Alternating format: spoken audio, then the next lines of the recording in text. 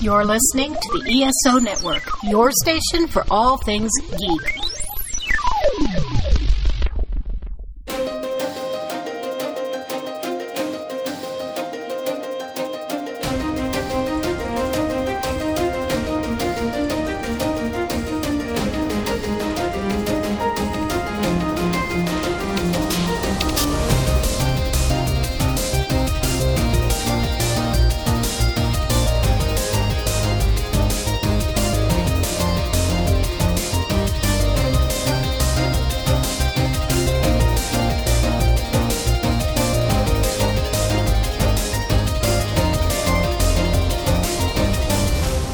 Welcome to the 42 Cast, your ultimate answer to fandom, geekiness, and everything. As always, I am your host, Nathan, and we have another great episode lined up for you where we're going to talk about Thor, Love and Thunder. But before we do that, let's meet our cast for this week. So starting off, he hasn't been on the show for a very long time, but when he does come on, he comes on and he drops the big opinions. And that is my buddy, Eric, a.k.a. The Kraken. How are you doing, Eric? I'm well, and yourself? I'm doing all right.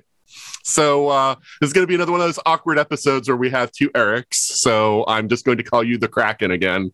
Yeah, just to distinguish you. So what's been new for you? Because I think it was like Wonder Woman 2 was the last one you Wonder Woman 1984 was the last one you were on. I think that's accurate. I can't remember any other ones I've done more recent than that. Yeah. So what's been going on for you in like the last couple of years? Not much, just working, playing some online games, and taking care of the kiddo. Well, I mean, that doesn't sound like a bad life at all. No, it's good. She's starting to get into video games, and can't imagine well, maybe you could, but the amount of pride I felt when she beat her first Super Mario level. No, that's cool. Yeah, no, I tried to get my kids into like game. They just want to play like quick app things. They don't want to play like real video games. They I don't know. Mobile games aren't games. Yeah, well, that's kind of my point of view too. Like Rachel played Super Mario Brothers, got through 1-4, but then like kind of lost interest. Like didn't really play it much after that, And every once in a while, I get them a Switch, and they barely play it. Like they'll play Mario Kart every once in a while, But it's like I got them a few games, but it's like they don't play it enough for me to justify buying other games. So it's just kind of like, what you gonna do? Yeah, mine's big into Animal Crossing, Mario Kart. They have Animal Crossing. That's one of the ones that I got. They don't play it like at all. Amelia kind of hurts me because the few times she does want to play, she wants to play Sonic games, and I'm like, oh, Sega, no, Nintendo. Anyway. Well, I grew up in that generation where you had to be one or the other. Like you couldn't be both. So, Right, but Sega lost that war. I know. Well, that's why I'm like, yeah, they're a defeated, conquered.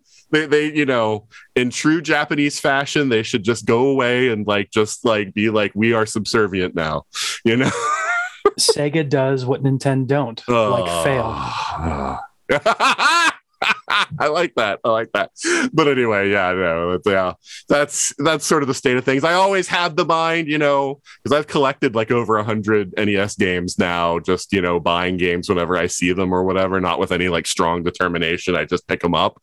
But it's like I never have the time to play any of them. So, it's just kind of like,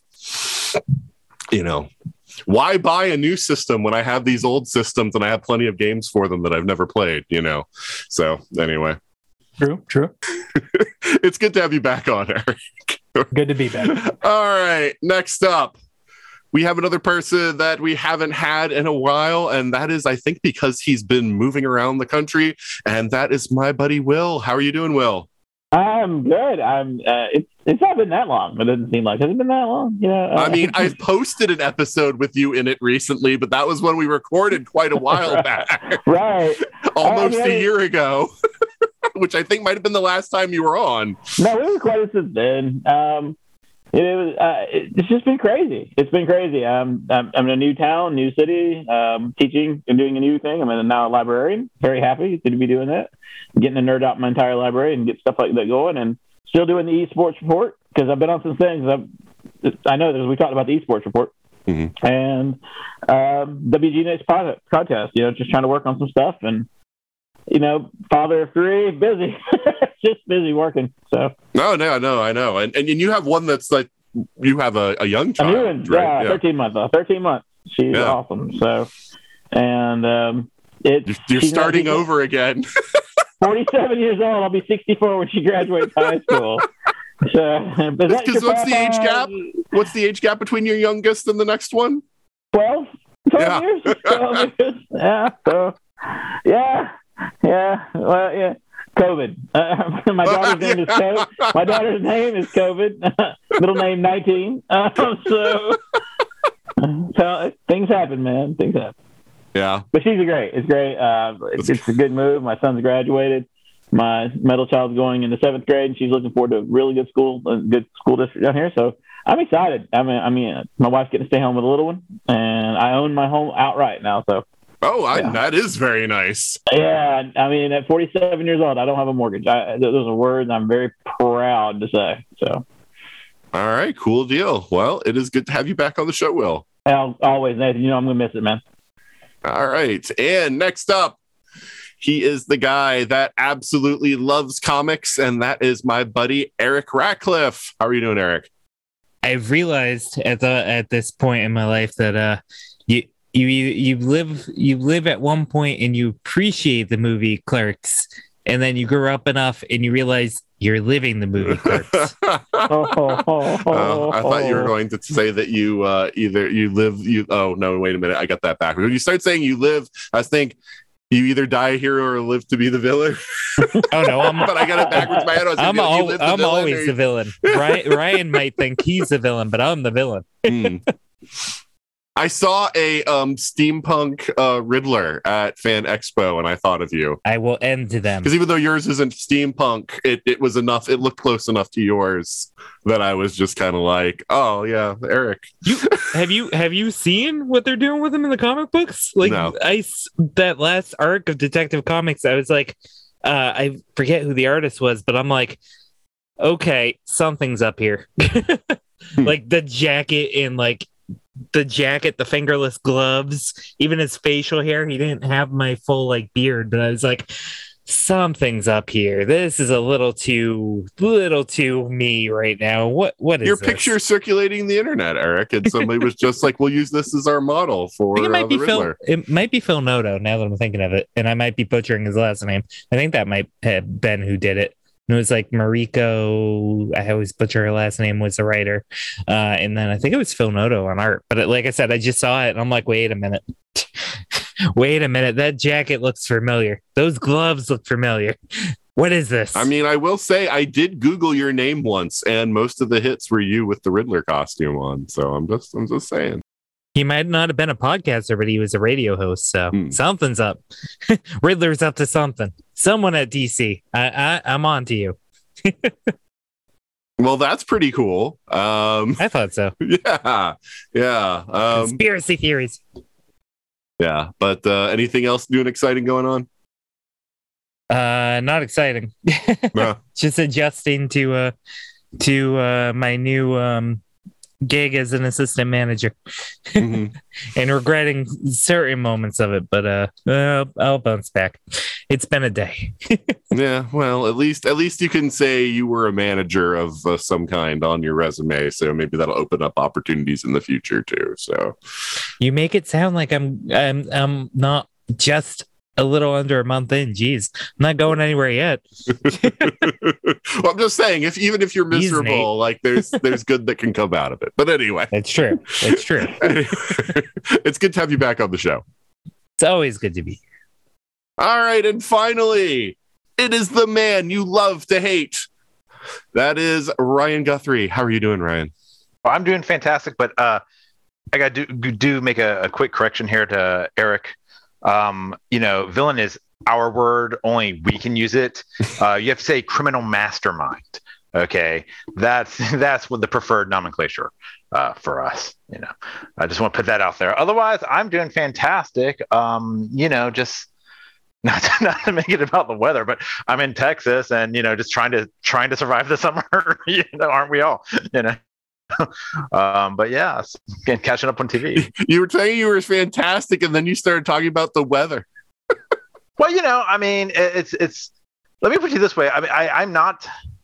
I don't mind malls. I kind of enjoy the malls. COVID maybe put me off of them for a little bit, but like being temporarily unemployed in the summer in Texas has given me a new appreciation for air conditioning in malls. I think I've discovered every place in the food court that gives out free samples at the moment. So so I guess that's more of a mall rats commentary than a Clerks commentary. But see, this is the thing. I always felt closer to Mallrats than I did to Clerks. I was like, this is the show this is the movie that speaks to me and my life experiences far more. That's your Kevin Smith movie. Right. Exactly. So, I'm really surprised. Like you see all those memes. What Hogwarts house are you? What what all these others? Why hasn't someone created a quiz that tells you what Kevin Smith movie are you?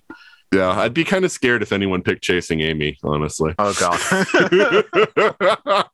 I'm Dogma. Although I do have a friend who is like, I've only seen that movie. Well, like, he loves Kevin Smith movies, and he's like, Chasing Amy, I've only seen once. I'll never watch it again. It was basically like, I was like, wait.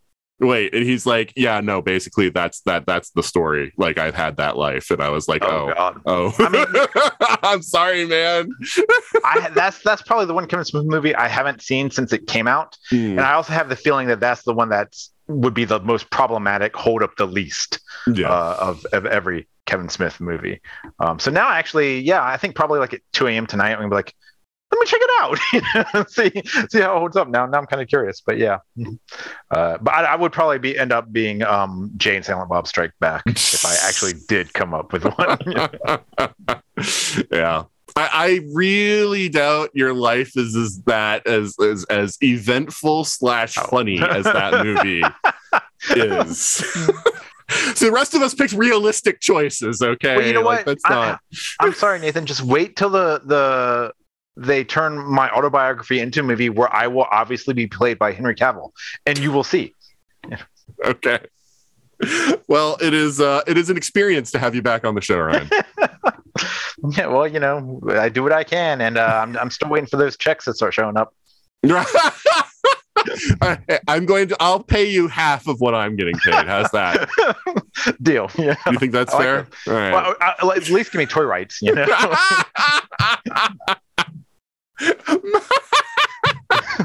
Yes, the Funko Pops that will come from this show. Well, they'll be in Eric's room next. Well, they'll be in Eric's room. They'll be in Mike Faber's room. Like, right, yes. Eric and Mike competing. All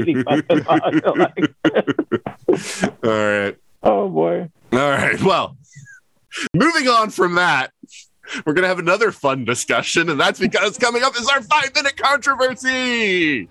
Woo! Yeah, this time I'm looking forward to hearing it because I think this time there's going to be some dissent, which I haven't had in a while. Everybody's been agreeing too much. So we haven't been on. So this week, so first of all, I will admit I have not yet watched Miss Marvel. Just finished Obi-Wan. Actually, so I'm a little behind on my streaming stuff, but I absolutely love I hope I don't butcher her name, Iman Vellani, who plays her, because everything that I've seen with her is basically her being like, I am a total comics nerd. And unlike most actors, when they say that, it's just like, I read like a dozen comics when I got the job of this role, and so I totally know all about the comics now, man. But like, she's like clearly like a really big comics nerd, so I love her already. But yeah, so recently it's come out that she has a lot of feelings about the fact that the MCU is referring to itself as Earth 616, which is what the Earth in the comics is numbered as, whereas the comics have established that the MCU Earth is Earth 199999. And so she's taking issue with Kevin Feige, and quite publicly now taking issue with Kevin Feige for having the MCU numbered as 616. So I am curious how everybody feels about this. Do you think it's okay for the MCU? And, I will say this, though. Also, the Multiverse of Madness was not the first place this was mentioned, even though that's when this is blowing up.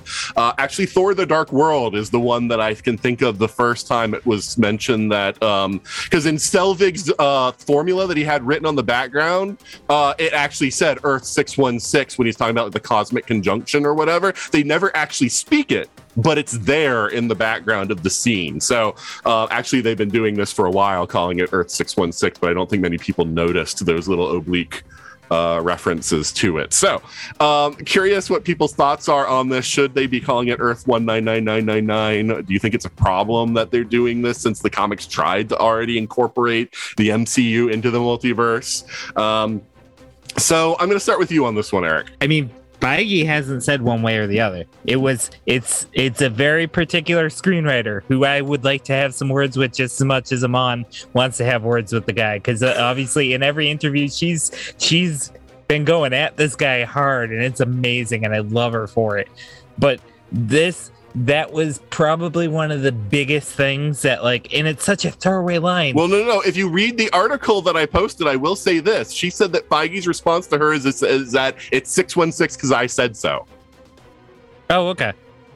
I stand mildly corrected, though. But a line of dialogue has never just completely taken me out of a movie so quick as that did. The second I heard that uttered, I was like, excuse you? You wanna? No. Like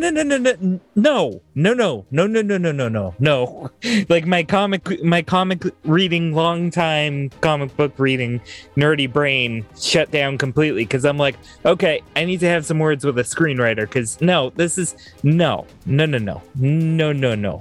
would be like the Arrowverse suddenly going, oh, where I forget what they call they're calling it now Earth Prime, the combined Earths after Crisis. Yeah, but I know there's a slightly different name for what they're calling the main Prime Earth inside of the comic books. That's the comparison I wanted to make. I forget what they're calling it now. I know it's not like Earth 0 or it might be Earth 1, whatever they're calling that now. That would be like the Arrowverse trying to lay claim that they were basically replacing the comic books, because that just, I mean, it goes back to what Ryan and I were talking about with the whole creators' rights thing. It just feels like, and obviously I know Feige probably doesn't mean it this way, but to me it feels like him literally stabbing a knife into the fact that, you know, the root of where all this stuff comes from,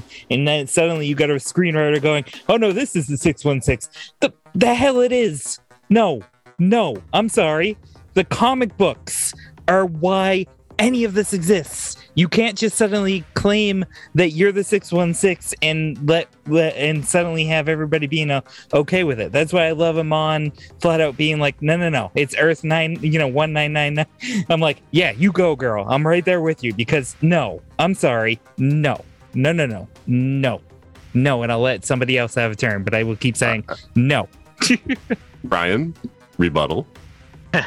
Okay, so I'm actually I'm glad I was name dropped on that one, because I've never thought about it from like the aspect of as an insult to writers, creators, which I don't really see it that way, but it's an interesting take, and maybe there's some validity to it, but I don't think Feige or anyone else is saying that this is 616 like in an insulting way, or to try to steal from creators or anything. But I do think he's right. I do think Feige's right, but his logic is flawed. You know, his logic was, it's 616 because I say it's 616. That's stupid. It's 616 because of the same reason that if I go to an alternate universe and I find another Ryan. Well, it's not like, oh, you know, why is your name Ryan? My name's Ryan. You can't be Ryan. You need to be something else. You need to be 199999 Ryan. You know, these alternate universes are where they're like one thing changed and it compounds further down the way, you know, further downstream.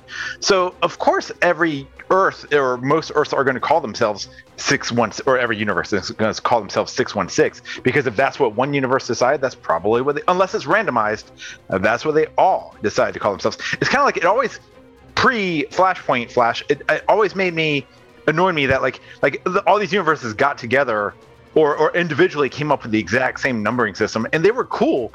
I'm sorry, no universe is going to be, I'm cool being universe 17. I don't need to be universe 1.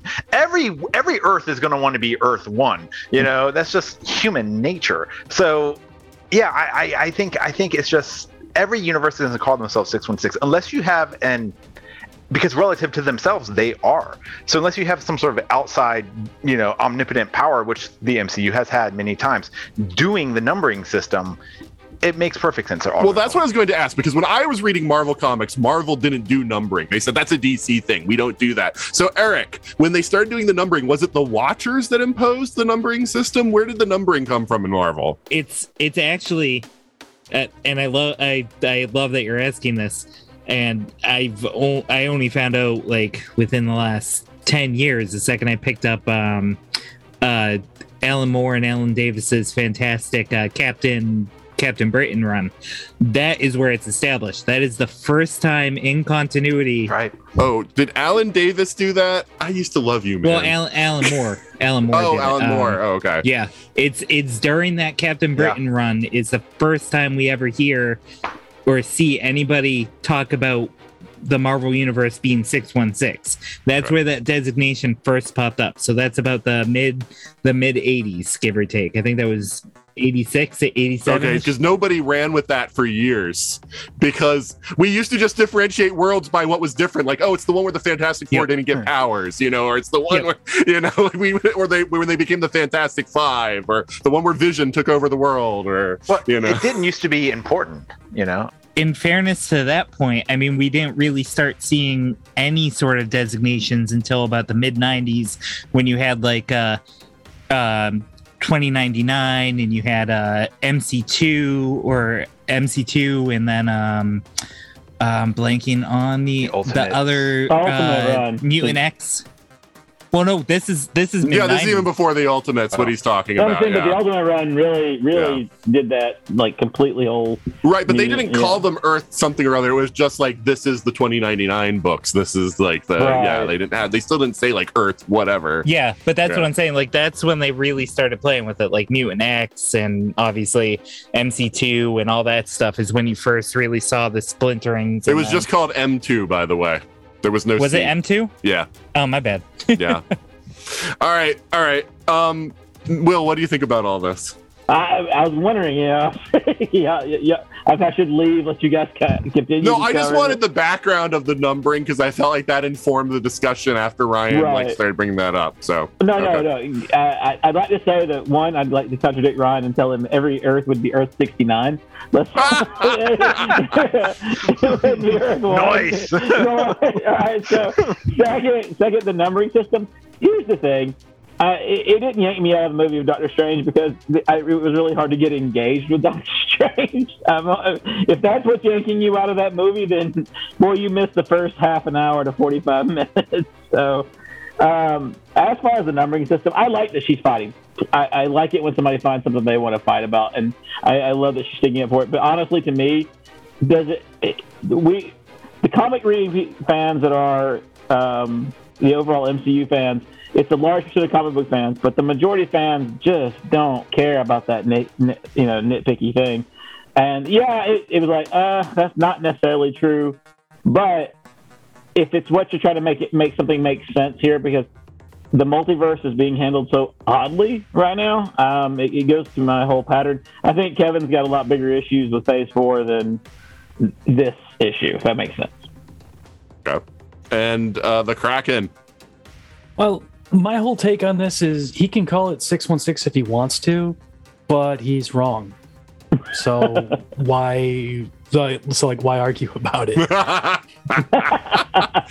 Yeah, I mean, because here's the thing. So, however, if it was like the cross-time Captain Britons that sort of worked it out amongst themselves, in some way, the numbering is consistent.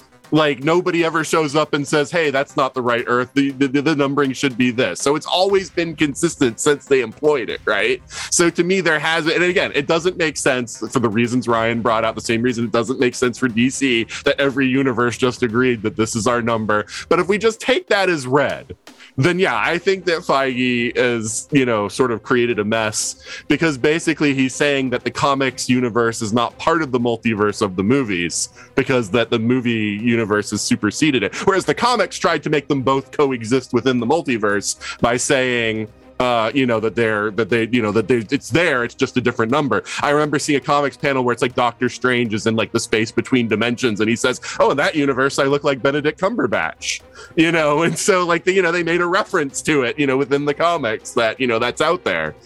And like kind of how I also looked at it is when they referenced it in Multiverse of Madness, she the woman said, we've designated your universe 616 and we are this number 8 something. Yeah, so it's like that's the number reference that they've chosen from their point of view. From our point of view, yeah, they're wrong. It's not 616 because 616 is over there. But who cares what they call themselves? Yeah, I mean, that's the argument Ryan was taking. I just like I say, if we were coming up with our own number, we would be Earth 1. So if we just have to sort of accept the fact that there's a number system that everyone is adhering to, even if it doesn't make sense for everyone to adhere to it. So in that sense, I support Iman totally with her campaign. I think she is probably going to like get nowhere with this, because I mean, the thing is, Feige probably didn't even think about it, when it was approved, because even though he's not writing it, he's asked to approve everything, right? And it's probably just like, yeah, 616, that's what the comics, say the Earth is. So yeah, just keep going. And so now, though, that it's been out there, he doesn't want to say, oh, actually, we were wrong, and maybe we should change that in another movie, explain that we're wrong. So I get why this is happening. It's just, yeah, it's annoying to me. And I support her screaming as loudly as she wants to about this, even though I don't think she's going to get anywhere with her campaign. And correct me if I'm wrong, but in No Way Home, didn't Mysterio say that he was from 616? That was the other reference before, but he was a big fat liar, so I'm not taking anything.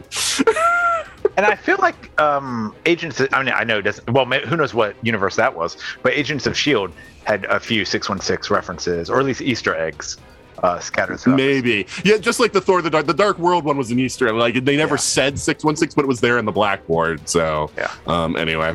All right. So there we go. We had an actual controversy this time. I like it. Thanks, Mom. Everybody had different opinions. All right. But so that was our 5-minute controversy. And like we talked about at the top of the show, now we're going to talk about Thor Love and Thunder, which we will get to as soon as we pause for a promo from another fine podcast. Welcome to Earth Station Trek, a show that talks about Star Trek from the early days on NBC to the future on Paramount Plus and everywhere in between. We cover topics like Star Trek versus reality. Did the Borg get better or worse? Finding the good in bad episodes. Pop culture in Trek. Star Trek pets. Vulcan romance. Religion in Trek. Umox for fun and pleasure. Kirk versus Picard, and why Sisko is better. Plus reviews of all the latest episodes. Check us out on your favorite podcast platform or the ESO network.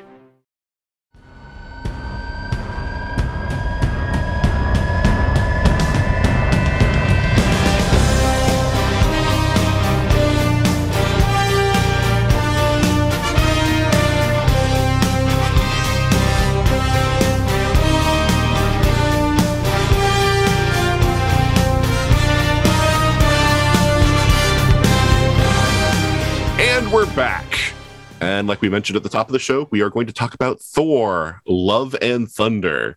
So, since some of the people on this episode have not talked to us about Thor before, I do just want to poll you on, how do you feel, not about Love and Thunder, how do you feel about the Thor franchise up to this point? So let's start with you, Will.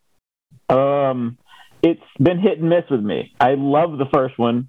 The second one was, of course, mediocre. The third one, I enjoyed the buddy cop concept of it, but I don't like the direction they're taking the character as a whole here after Thor 1. So. Okay. And Eric Ratcliffe. I've talked about Thor on the show. I've definitely talked about Thor on your show. You did not. You were not on the Ragnarok podcast, and I did not do any of the earlier movies. Yeah, but I feel like I've gone on a whole diatribe connected to Thor at some point on the show. But I guess I can. I mean, Endgame or some other appearance. Yeah. No, that was Eric 616.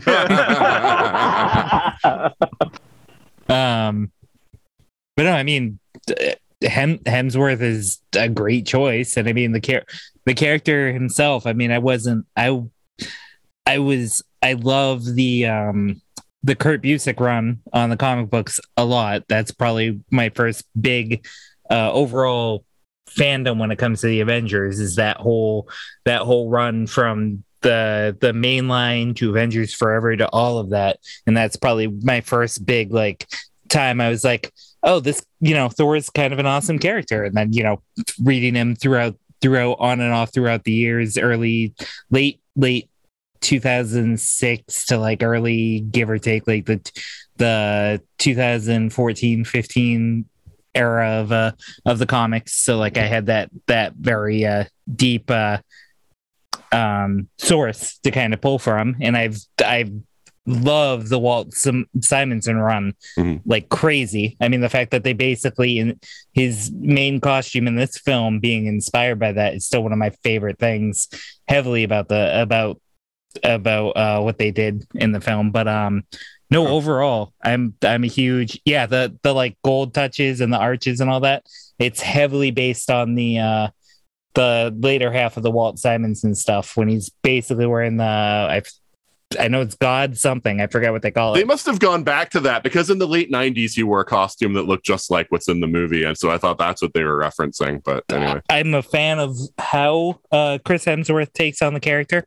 I have made jokes before the movie hit, that before this movie hit, I was like, what if they cast Liam Hemsworth as another character that I'm sure we'll talk about said character. But I was like, what if they did that? That would be really fun.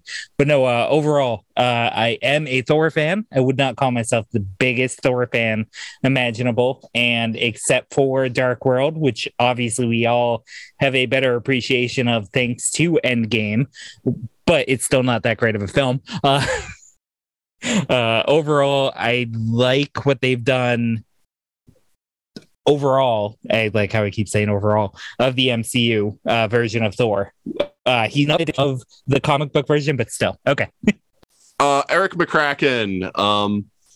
So I was shocked to learn that you were not on the Ragnarok episode. I just looked back to make sure because we met over talking about Thor at a party that ended up being and then 3 hours later, we're looking around like, hey, everybody's leaving this party. Oh, we talked about more than just Thor, but that was sort of the entry point to our conversation. So yeah, Eric McCracken, what is your opinion of Thor in the MCU up to this point, then? Well, I'm going to be a little bit on the oddball on this one because I actually did like Dark World. At least Hemsworth played the character truer to Thor. Oh yeah, I like that. Truer to the comics. I enjoyed the Ragnarok movie, but I hated what they did to the character. As I've said it once, I'll say it 1,000 times. Thor is not a wisecracking, funny character. He's not your Spider-Man. He's not your Deadpool. He does funny things, but that's not his intent. He's not trying to be funny. And he's a fish out of pond funny. Most of his humor comes from him not understanding modern English or applying his values to modern situations, and it just doesn't mesh well. But they keep and this is partly Hemsworth's fault, but he made them money, so they let him do what he wants, and he wants to be a comedian. They're like, well, I'm sorry, that's not Thor.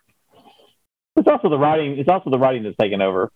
Yeah, the success of Guardians of the Galaxies, and well, not even like that. It's cocky. I mean, it's the direction he's taking the films in. Right, but I all right, but here's the thing: they would not have cat or made him the director if Guardians hadn't done. Like, they knew what they were getting when they got him. Like, that was specifically because they wanted to up the humor content, in the MCU and with Thor specifically. So yeah, no, that was. I don't think that was just an accident of, oh, you made it a comedy. We wouldn't have known that you would do that. It's going to go into my dig on Thor: Love and Thunder is that I enjoy the movie, but I don't. It's James Gunn without the heart, and I think that's one of my digs on this movie is it just doesn't have. And that was my dig on Thor Ragnarok. It had more heart. Don't get me wrong. It's the comedy without the heart because. I mean, James Gunn does a brilliant job. Hold on. Let Eric McCracken finish what he's saying before we get into this, because I'm already making notes of how you're wrong. But Eric McCracken, please continue. but I thoroughly enjoyed the earlier movies in the Thor series. Mm-hmm. It's just like every movie that comes out, he's less and less Thor and more Chris Hemsworth trying to be funny. Yeah, no, I mean, I'm pretty much with you, and I mean, although I haven't talked about the Thor as a whole since Ragnarok, it's pretty much the same thing for me. That it's like I like the Avengers movies, up through even with Infinity War after Ragnarok. I thought that Thor was pretty good with sort of almost a course correction after Ragnarok, but then Endgame brought it way back down where it was like, oh, he's just for fat jokes. And I know some people have tried to retroactively make it like a positive thing. And I'm like, no, it was just there for like lame fat jokes. And it like all the stuff you're trying to impute into it was not there. Like it was just, It was uncomfortable to watch and it wasn't funny. But like when I picture what I would expect from Thor after Asgard's been destroyed, everything he knows and loves has been killed. Like I pictured him going, kind of Skyfather Thor, where, like he sacrifices both of his eyes, gains control over the Odin force, is a true force to be reckoned with, and destroys the cycle of Ragnarok. But no, they made him fat and turned him into a punchline. Yeah. So, all right. But we're at Thor: Love and Thunder now. It's post Endgame. He went off with the Guardians of the Galaxy. So let's start there because that's sort of the beginning of the movie. Did you expect because the Guardians are there for the very, very beginning and they leave pretty quickly into the movie. Did you think that the Guardians were going to be more of a part of this movie? And did you feel like it was to the detriment of the film that they go pretty early on, or do you think that was probably a good thing? So, let's just stay with you, Eric McCracken. What do you think about that? I did not expect them to be in the movie very much. I pretty much expected them to be a cameo, and that's more or less what they were. Right. And the fact that they were pretty sick of Thor and couldn't wait to get away from Thor kind of sets the mood for the rest of the movie. I mean, just looking at Chris Pratt, it was like, he doesn't want to be here. I don't want to be here. Well, to be fair, though, that was set up with Infinity War, where he has real insecurity issues about Thor and thinks that Thor is basically like a cooler him. Because of the way they made Thor. Thor is basically Star-Lord, so like with that same personality, but just with way more power. But the way that they played Thor at the very beginning, where they were like, where he was just lame, he's trying to get, or like they're trying to have that goodbye speech, and Star-Lord's looking at the ship, yeah, that's where I want to go, and Thor's like creeping into the picture. It's like, no, you can't do that. It's just... When Star-Lord comes across as the only serious character in the movie, it's a pretty shallow face.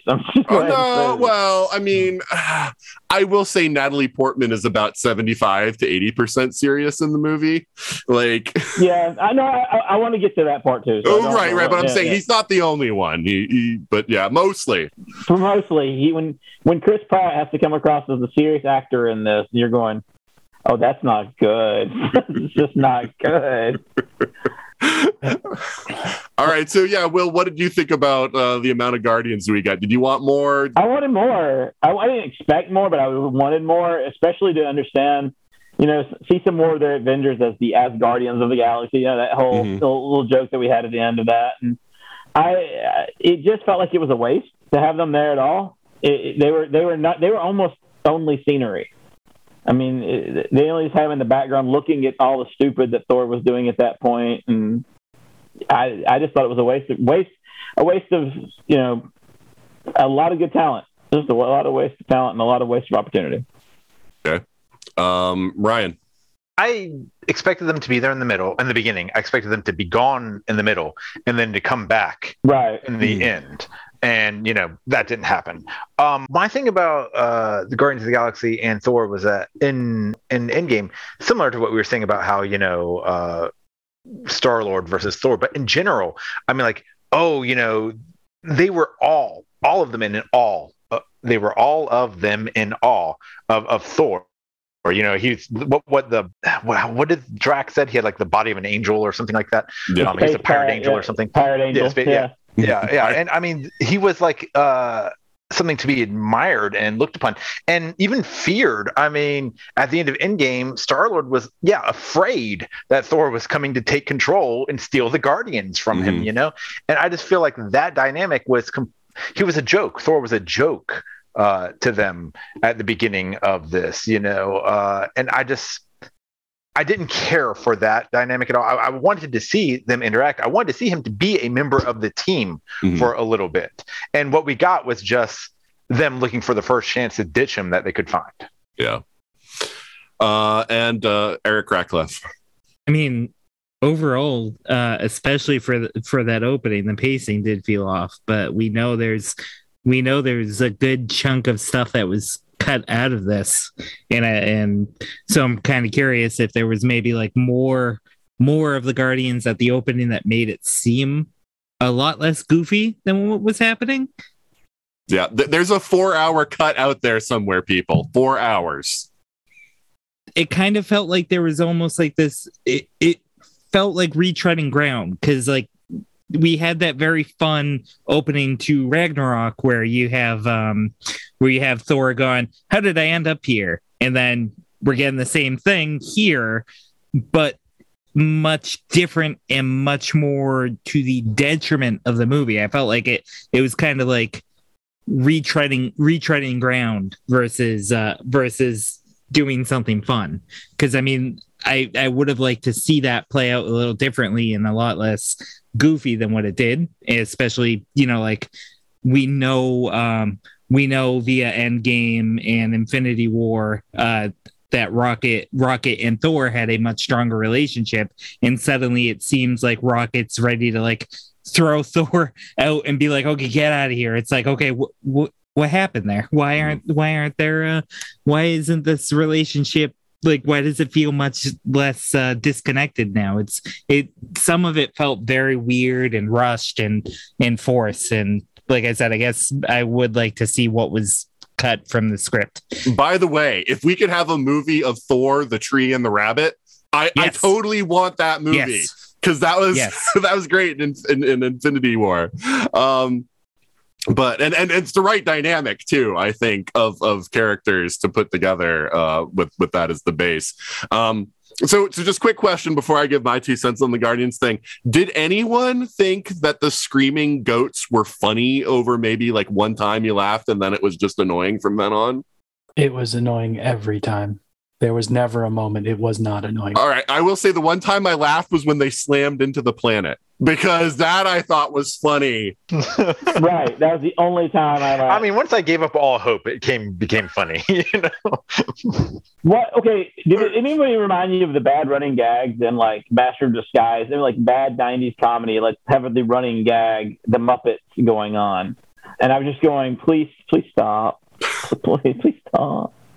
Okay, but see, here's the thing. Like, I hate the fact that the preview spoiled like Thor's like talking with Chris Pratt, and Chris Pratt basically telling him like, it was obviously like a I'm leaving scene. And while that could have happened at any point in the movie, and I didn't expect it to be that early, it basically told me, oh, the Guardians are only here for like the beginning and then they're going to be gone. I hated that was spoiled. But yeah, I think I would have preferred just seeing their dynamic a lot more, and more of just like an extension from how it had been in Infinity War, because most of them were dead in Endgame, so it's like there wasn't a whole lot of development on that score in Endgame, and I would have liked to have seen more of that. But I think that's part of the problem, is like nobody's able, that was writing for this movie was able to follow on from the Russos, who might be a better quality of writer. But anyway. The goats have actual personalities in the comics, and that was heavily missing from here. Not only that, but the goats aren't the only ones that exist. There is a dog named Thori. He's basically Thor's Cerberus. He's amazing. He can talk. He's badass, and he was severely missing from this film. He would have been a much stronger choice than the goats, because he is the loyal best boy that you can ever hope for. And he's heavily from those Jason Aaron run that they pulled a lot of this stuff out of, and I'm surprised he didn't make it into the film. Okay, well now I want to go somewhere. I want to leave discussion of the end of the movie for the end of this podcast, but now we're going to go to what I consider sort of the heart of the movie, which is interesting because I think it's funny, Will, that you said that Ragnarok had more heart. And I felt like Ragnarok undercut any kind of emotion other than you. Like, oh, Asgard's destroyed. Before we can like even feel anything about that, we've got Korg saying, oh, but the foundations are strong, and then blow up. Oh, nope, I guess I was wrong. And it's like there was no emotion anywhere in that movie other than laughter. It was laughter to laughter. No, I disagree because of the death of Odin. Fair enough. There was all right. There was a moment. The death of Odin was a pretty big, and then some of the stuff happening with Hela and some of that. There was a lot of heartfelt moments there. I mean, I agree. It's still the same way. It's 90% no heart, but that 10% was really important there. I think my problem is with Love and Thunder is that it missed its chance to have a lot of heart. Well, because here's the thing. To me, like, the heart of the movie was the Jane story. And he didn't do it well. And Natalie Portman, I was like, oh, this is why Natalie Portman. So I was like, how in the world did Taika Waititi get Natalie Portman back with what he's done with the Thor franchise? And I was like, oh, every actor wants to do a death scene. Every actor wants to do a death scene. She killed the character she hated. She got to kill the character she hated. She Harrison Forded it. She has complained about this character since her first appearance in Thor 1. Mm-hmm. And so she has hated this. She's hated being part of the franchise. She got to Harrison Ford it, just like he did with Han Solo. She got to come in, kill it, and walk off. So right, and it was hilarious because of all the people who were like, they're going to replace Chris Hemsworth with Natalie Portman, and I'm just scratching my head going like, because I could see them doing that, but I was like, but how would she agree to it? Like, I don't. She'd never agree to it. I don't see how. So yeah, like then suddenly it's like, okay, this makes a lot more sense because I never thought in a million years they would introduce her as Thor, only to kill her in the movie that they introduce her as Thor, because I'm like, that whole concept like means so much to people of Thor being a woman, like with the Jane Foster Thor. I thought they handled that brilliant. There's so many, and it's just like, that's crazy. But I thought Natalie Portman brought some real emotion to the, like, considering her death. My problem was it was way too short. Yes. That it was like, I mean, obviously they weren't going to get her to agree to do a Disney Plus series, but I almost feel like they should have established her as Thor in a Disney Plus series. To let us see her. Given her time to do that, and then brought her into the Thor movie for the death. Yep. And that would have like actually had a lot more impact. But I do still feel that there was heart in this movie, and she was the one bringing it. She was the only one that had any concept of having heart in the film and any connection going on. And I'm not knocking away from her on that. I'm just saying the fact that they played cancer cheap. And it just made me so mad. like I felt more of an emotional connection to Sif losing her arm than Natalie Portman dying. I will say this though, I was disappointed that that's all. I mean, I realized there was the cameo at the end with Sif, but I was really. It's like you brought Jamie Alexander back, and that's all. Like that's all for the sole purpose of getting people to stop asking them what happened to her. They still didn't answer that question. But then they brought in the Warriors 3 for a blip, 4 seconds to kill them again. Yeah, like killing them badly the first time wasn't enough. They had to subject us to that again. Let's not get started on that. Hey, McCracken, don't get me started on Balder. Sir not appearing in this franchise. Sir not appearing in this franchise. Balder, who's so important to Thor the myth and Thor the character in the comics, it's just like we're just gonna ignore Balder. We did Ragnarok without Balder, and it's like Ragnarok starts when Balder dies. That is the myth. That is the story. How do you do Ragnarok? Oh God. Anyway. But yeah, I was mad when they killed them unceremoniously the first time, but then they did it again and played it as a joke. Yeah. And like. And this guy died, and this guy died, and this guy died. Yeah, no, I mean that wasn't great. So Eric McCarthy, before I move on, like why, like did you just feel that like was it the story or was it the performance that you think was a problem with you with Jane?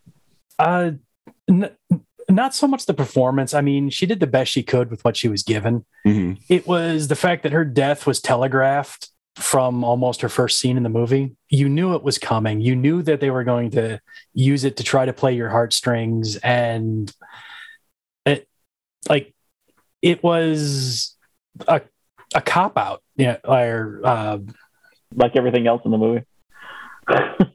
Like they did it because they expected you to have the reaction to it, but with it telegraphed so far in advance. That and their entire relationship on screen for the duration of the movie was played as a joke. All right, well, hold on a second though.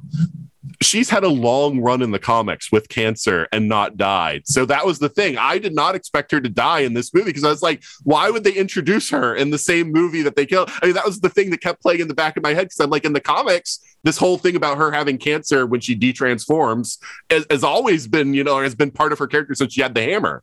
So I was like, that I just thought that was going to be the running thing of her dying a little bit every time she, goes out there. So I didn't expect it, actually. So I did. Okay. But also, like kind of like what I said with them being a joke, like every time they started to build a little bit of an emotional connection between the Thors, they had to do another stupid joke about Thor's axe being jealous of the hammer. Yeah. Or that was Beth's favorite part. or another joke like, oh no, you left. That's why I left the note. Well, yeah, it was the romantic. It was a romantic comedy, was what they were doing. This was their attempt at a rom-com. Right. Yeah. I'm going to correct you. They were attempting to do a rom-com, but it was neither romantic nor funny. I will say I did find the thing with Stormbringer being jealous of Mjolnir probably the funniest part of the movie, but that's just me. Of all the gags, if you're gonna have a running gag, that was the running gag. Right. But Beth just loves like inanimate objects with personality, so that was her favorite part. Like she loves the Cloak of Levitation. That's like her favorite character in Doctor Strange is the cloak. But yeah, Eric Ratcliffe, you've been trying to speak here. So what's your impression of all this? So for the proper context, as you brought up, and it once again, it is to the detriment of the movie. At the end of the day, I will preface this by saying I do like the movie. I do not find it a perfect movie. I would actually, it's in my top 10, but probably 9 or 10 when it comes to the MCU rankings, which Multiverse is 15. Just throwing that out there. But for proper context, as you brought up, is the fact that yes, the plot line of the fact that the hammer is basically being as almost like an analog for addiction, right? Because every single time she's picking that up, it's slowly killing her, is ripped right out of the Jason Aaron run.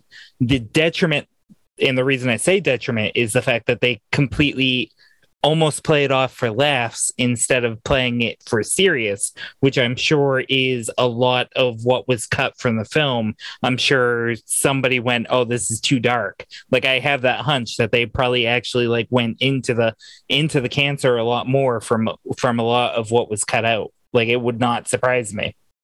I don't know what's happening behind the scenes in Marvel, and none of you were on the Multiverse of Madness podcast, but we talked about how there's some sort of an editing problem going on. And now that we have a second movie where we're hearing about how there was so much material cut, there is something wrong at Marvel, because before this, they were doing like 2.5 hour, 2 hour, 45-minute movies. No one was complaining. No, I don't recall ever hearing anyone say the Marvel movies are too long. That is never a complaint. Somebody was complaining. Oh, okay. But it would get into conspiracy theories if I bring it up. If I mention two, the theaters were probably the only ones complaining because they can crank more movies. They can put more movies in a day if it's shorter, and they can get more ticket sales. Nope. But all I have to do is mention one name. Can do it. James Cameron. Oh, well, yeah. Come on. We really think the whole Avatar 2 story where he's complaining about people talking about how they're handling the way they're watching movies nowadays, you think that's unrelated? They're both Disney. I'm just throwing that out there. He and Roger Corman can disappear up each other's rear end. Oh, I agree. But anyway. I agree. I'm just saying, I really don't think that's unconnected. I really don't think that's unconnected. I really think some executive at Disney is going, "Oh, James Cameron is right." No, don't listen to James Cameron. Do not listen to James Cameron. Because I think it's hurt both of these movies. I think that Multiverse of Madness, I think that there's probably a 2 hour and 45-minute version of Multiverse of Madness that would have helped immensely with all the things that people have problems with as far as development of characters and explanations for things that are going on. And it's probably the same with Love and Thunder. There's probably a much better version of this movie. Not 4 hours, obviously, but they always cut material. I mean, they cut material with the ones we got before. It just wasn't so much that it made the movie feel like you had whiplash plus. It was rushed. I mean, these last couple of Marvel films have been rushed. Well, I mean, it's okay to say. I mean, outside of Spider-Man, which they let play on forever in a good way. I mean, I love it. Yep. But these last two have been so rushed. Yeah, see, Sony gets a say in Spider-Man, though, so Sony might have argued for the longer runtime. Right, because more screen time for their hero. But I'm saying with this one, it's so rushed. Yeah. So, Ryan, what are your thoughts on Jane in this movie? I guess I'm in the minority here. I actually thought for a comic book superhero movie, they did pretty good with telling her story and everything. Because, I mean, I think about the time, take the opening scene where she's literally getting chemo with that boy in the chair next to her. I mean, maybe this would have been a little too macabre or whatever, but the only thing I would have done differently with regards to her struggle with cancer is two things. And this would also be in keeping with the comics, is I would have liked to have seen her losing her hair since she is taking chemo. And they emaciated Robert Downey for the beginning of Endgame. They could have done something like that with her as well. They did. I mean, or is that just Natalie Portman? I can't tell. No, that's I didn't think that she was that emaciated. Now they did CGI her with muscles. And that was bulked up because there are the pictures now of her with the dots all over her arms. Because at first I was like, did she work out that much? And it's like, no, that's CGI. But she was practically gray at the end, though, from the emaciation. I mean, she looked pretty rough. Yeah, but I mean, I felt like they handled her. The only thing I didn't like about it, honestly, was the fact that she's an astrophysicist, therefore she can cure cancer. But that's a whole nother. No. Yeah. But that's every comic book movie. If you're a scientist, you're all science. Yeah. You don't have a special. It's like, the astrophysicist is into this, knows all the medical stuff. But all right, so. Yeah, I mean, so you're saying you're the dissenting opinion, but here's the thing. With the caveats of the runtime of the movie and that she must die by the end of the movie, I think they did a good job.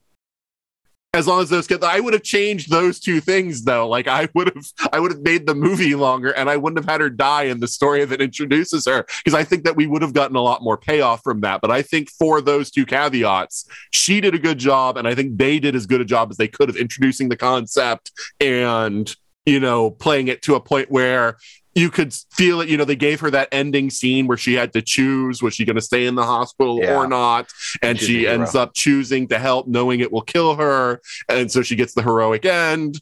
So I appreciated that. Yeah. My real quick responses to that are, one, I feel like in general, the movie was two movies shoved together. You had the Gore storyline, and then you had the Jane storyline, and they just tried to, and sometimes you can make that marriage work, and sometimes you can't. And I feel like here it didn't necessarily mesh too well. It felt a little bit too forced. Well, they also when you forced the Gore storyline into there, they just kept taking away from her sacrifice. Yeah, absolutely. But you need that antagonist. No, you do. No doubt, you do. I'm not saying that, but that's another part in a minute. Yeah. But it's like, you point out, Nathan, the only way they got Natalie Portman to sign up for this most likely is by her dying. So it was a given that she had to die on it. Right, which is why I would say longer runtime then. If you only get her for one movie, I wanted it to be a longer movie, so I think they could have played it out a little bit better. Yeah. And my last thought on the whole Jane storyline dealing with cancer is, and I really debated even if I even wanted to mention this, but like I kind of have a weird sort of meta theory going on here that they are cushioning Feige, the MCU as a whole, they're cushioning us for Black Panther, for losing Chadwick. And they're saying, hey, cancer is real in the MCU, because this is the first death we've had that wasn't, like cosmic in relation or something, villainous. This is something that people die of all the time. This is something that's real and affects everyone. And so I still think that, going into Black Panther, Wakanda Forever, that ideally I think they should handle T'Challa's passing from natural, not natural, but from human origins, and I think this was maybe a setup for that. I think they should just say T'Challa's on the moon and not even say that he's dead, because that's what they did with Steve. Hang out, Fury. Steve is on the moon. T'Challa's on the moon. It's a Black Panther movie, so that might be a little bit harder. Well, no, I'm saying in Wakanda Forever, they can say T'Challa's on the moon. That's what I thought they think that they should handle it. I don't think they should say he's dead. Because I hope that they recast eventually. I don't like the idea of saying that he's dead. I want T'Challa back in the MCU. They just give it a little time. I agree. They should have recast, but since they said they weren't going to, I feel like they need to. Those kinds of opinions can change, though. That's why I'm saying just skip this movie, do another movie later that has a new actor playing. Because I don't think even Chadwick Boseman would have wanted them to He would not have wanted this. Right. Like I think he would have wanted them to continue T'Challa. And there are other great actors of color out there. And that's the thing. If you say they just needed some time, then that's fine. Give it a little time. But then don't do a Black Panther movie. Do it Wakanda Forever. Do it like they're doing. Do a Wakanda movie. Yeah, so I'm hoping that they don't say that T'Challa is dead. That is my hope, but I suspect you're right. But that is my hope that they're not going to say that he's dead. All right, Gore. Let's talk about Gore, since he's the other major sort of elements of the movie. Will, why don't you start us off on this one? Can I say, one, I'm a huge Christian Bale fan, so it was enjoyable. I hate when they get the great actors and bring them off for one note characters. Christopher Eccleston. Yes, yeah, exactly. Eccleston. Well, I mean, we could just keep going. I mean, just so many great actors that you've just Bill Nicholson. I'm just saying this franchise may have been known for doing this already. Yes. So again, so you have. They almost made him too sympathetic, especially when you introduce all the other gods throughout the rest of the movie. You're going, he's got a point. Yeah, they're all awful. I mean, none of them are stand-up guy, or because even Odin was always portrayed as being this guy that was worthy of being the leader of Asgard and everything. Right. But it's oh no, every other god out there, they're all horrible, the worst. Horrible. Yeah, the entire pantheon of the Greeks is god awful. Just stay away from them, and everybody else treats their people like scum. And I'm going, Gore, keep going. I think we should see more death. I mean, more of the God Butcher out there doing some of his stuff. I think that was one aspect I wish they'd have given us a little more of his build up. I loved seeing, what happened, but I think they almost made him too sympathetic. Okay. Christian Bale did great though with what he had. So yeah, Brian. Christian Bale's Christian Bale. He's gonna act to death whatever role he's cast, and yeah, it was basically Malekith 2.0, insofar as wasting of a good talent, literally to the point where it's like from a color palette wise, it's like kind of the opposite direction. We went from dark elves to white demon gods. Yeah, exactly. But I do feel like Gore's singular purpose was to be the antagonist in this film, and Christian Bale played it up.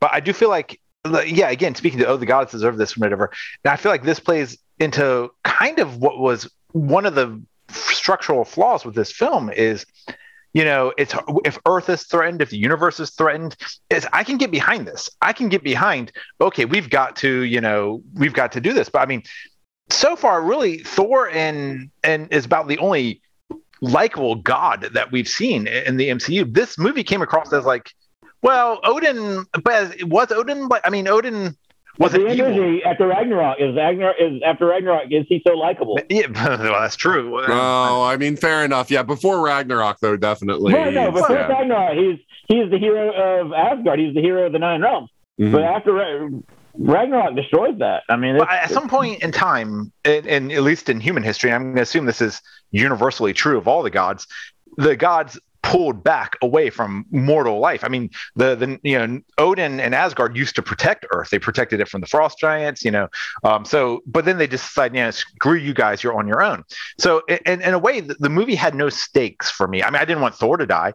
So it literally came across like good billionaires. It was like, hey, it's like Bill Gates and Warren Buffett teaming up to save, Jeff Bezos. Why do I care about that? I have zero stake in it. They literally had to make a threat to kids. They literally had to say, yes. I think they made a writing choice. Like, no one's going to care about this. We're going to have to threaten kids. That's the only way that, the audience is going to have any sort of emotional investment in this. Well, and like the most ridiculous thing is this is almost like the typical CW problem of if people would just have a conversation with each other, like the entire thing could have been avoided. Because if Gore had just explained to Thor, hey, I want to make a wish and make it a positive wish, instead of like, I want to get rid of all the gods, Thor would have been like, sure, buddy, I will give you my hammer to like get the hole in the thing and make the wish, and it's like, well, bringing your daughter back fix this. So we don't have to fight and not kill a bunch of children and Asgardians. Oh, that's all. Oh, let's go get your daughter back, man. Come on, that's something we can do. Well, Gore had no reason to think Thor would cooperate or help him. I know he's been corrupted by the sword or whatever. Well, but, just his experience. Yeah. Yeah. And Thor seems to be the exception. When look at Zeus and all the others, there's not a likable god out there that we've seen. Sif. Wait. You better not speak ill of Jamie Alexander. She's been the great thing about like all like the Thor stuff. Like when she showed up on Agents of S.H.I.E.L.D., it was great. Like she was great in the movie she was in. Loki. Agreed, but again, where's she been? So how likable can she be? She hasn't been doing anything. And I will say about Sif, since we mentioned her earlier, is I wish they had ended the movie with her cameo with Valkyrie coming out to spar with her, and then kind of hinted at something going on, or maybe the possibility of something going on between the two. But I'll say this in Sif's defense: we know that Loki was scared of having Thor on Asgard. So while he was pretending to be Odin, he was sending Thor on missions, and sending him. I bet he did the same thing with Sif. So Sif's story in Ragnarok was probably, Heimdall, send me the Bifrost. Because she had probably been sent on a mission by the fake Odin. Heimdall, send me the Bifrost. And nothing ever happened. Guys! So she was stuck wherever she was. So I think that was Sif's story. So anyway, I wanted to defend her. But... all right, so Eric Ratcliffe, what do you think about Gore? It's Christian Bale. Who can say other than the one notorious freakout that he's had on a set? Who can say anything truly bad about any performance that man gives? That man gives 110%. 250%. He goes from 0 to 100 real quick. And I mean that while Thor's opening introduction in this felt like a detriment, I thought Gore's introduction in the film and the way the film actually starts, I thought that was a really strong start, because like none of us knew that was going to be how this movie started. And it's like, oh, that's interesting. And it would have been really cool to see more of that, especially with how dark it went. Interesting note about the lore of that sword, that has a direct tie to the symbiotes. Right now, I know. I hate everything they've done with the symbiotes in comics since the 2000s. King of symbiotes or god of symbiotes. I just wanted to touch on that real fast, because the other thing I want to say connected to Gore is the fact that like the very second the Celestials were introduced, I knew we were going to get into some of the crazier higher end cosmic stuff eventually, you know, with obviously Jeff Goldblum's character, and you know some of those higher echelon cosmic entities. Except they nerfed him. He's just a guy. He's not like no. But I don't like what they did with him either. Can I finish, please? Yeah. He's not the one I'm talking about. If you had told me Guardians Volume 1, if you had told me at that point that I would have been seeing Eternity in live action, that was the thing I wanted to say for the end. Oh, my bad. I was going to say, I would have called you crazy, though. Right. I would have flat out been like, that's never happening. We are 2 steps away from both Galactus and the Beyonder at this point, because we are getting so many of these crazy high-end concepts of the higher echelon of the Marvel. I think with the FF about to have a movie, Galactus is a sure thing. Maybe not in the first one, but by the second one, we're going to have a Galactus. Hey, maybe what you're alluding to, we may not have every film is connected bad guy, but I think they're building to a Galactus level event. I mean, I think that's where they're headed. And I don't think we've seen Last of Eternity either, because I think we might see more payoff there in the long run. Okay. There's way too much lore attached to Eternity to just go, okay, that's it. See you later. Yeah, no, I expect you're right there. But Eric, what do you think about Gore or McCracken? Sorry. I mean, Christian Bale's a great actor. I think he was criminally underused in this movie, based solely on the fact that the character's name is Gore the God Butcher. But in this movie, Thor kills more gods than he does. Yep. I mean, you're not wrong. Not wrong. Yeah, I've heard a lot of people complaining that he should have killed a lot more gods in the movie, and there probably should have been something. Would you not have liked to seen a scene with him on Omnipotent City? Well, my issue is that we're kind of like the MCU has always nerfed the power until Eternals. The MCU has always nerfed the power level of cosmic beings, and so the gods in the MCU die anyway. Like none of them is immortal. You know, in the sense of like nothing can kill them other than like something like the Infinity Gauntlet. So like the fact that there's a sword that kills gods, I'm kind of like, I mean, Odin just died like a movie ago. Like it's not like gods don't die, you know? So it's just kind of like, I mean, I get that it's easier, you know, like he can do it quickly and it lets him teleport or whatever, but you know. But also like, while I liked Bale and I liked and I liked Gore, like they made Gore a sympathetic character, which if you've read the comics, there's nothing redeeming about the guy. And there's that, and the fact that the MCU has kind of gone out of their way to stress that Thor and the Asgardians are not gods, but yet Thor the God Butcher is interested in them. He goes after the Asgardian children. And the only Asgardian you've ever seen bleed that gold stuff that apparently all gods bleed is Odin. None of you've seen Thor bleed. He bleeds red. It's I want them to use the character, but I want them to use the character properly. Use it in a story where it makes sense to use him. It's just like who's a good Thor villain? Oh, well, let's throw Gore in there and then write the story afterwards. Like, well, yeah, and I think honestly, because I mean, I get why they like to have their villains be or to have like some sort of justification. But in a movie, what was supposed to be about Jane's story, and that was where the heart should have been, having a villain who is like a just all out like psychotic evil villain wouldn't have been, and it actually would have been interesting to see Bale's performance. Doing just like an out and out, like, like, I hate gods, I'm going to kill them all kind of thing. But honestly, what, kind of going along with your theme of, give Jane more than one movie, they could have done something like Absorbing Man, or somebody that's coming directly after the Hammer. And since that's linked to her life, there's where there you go. Yeah. Where the tension is coming from.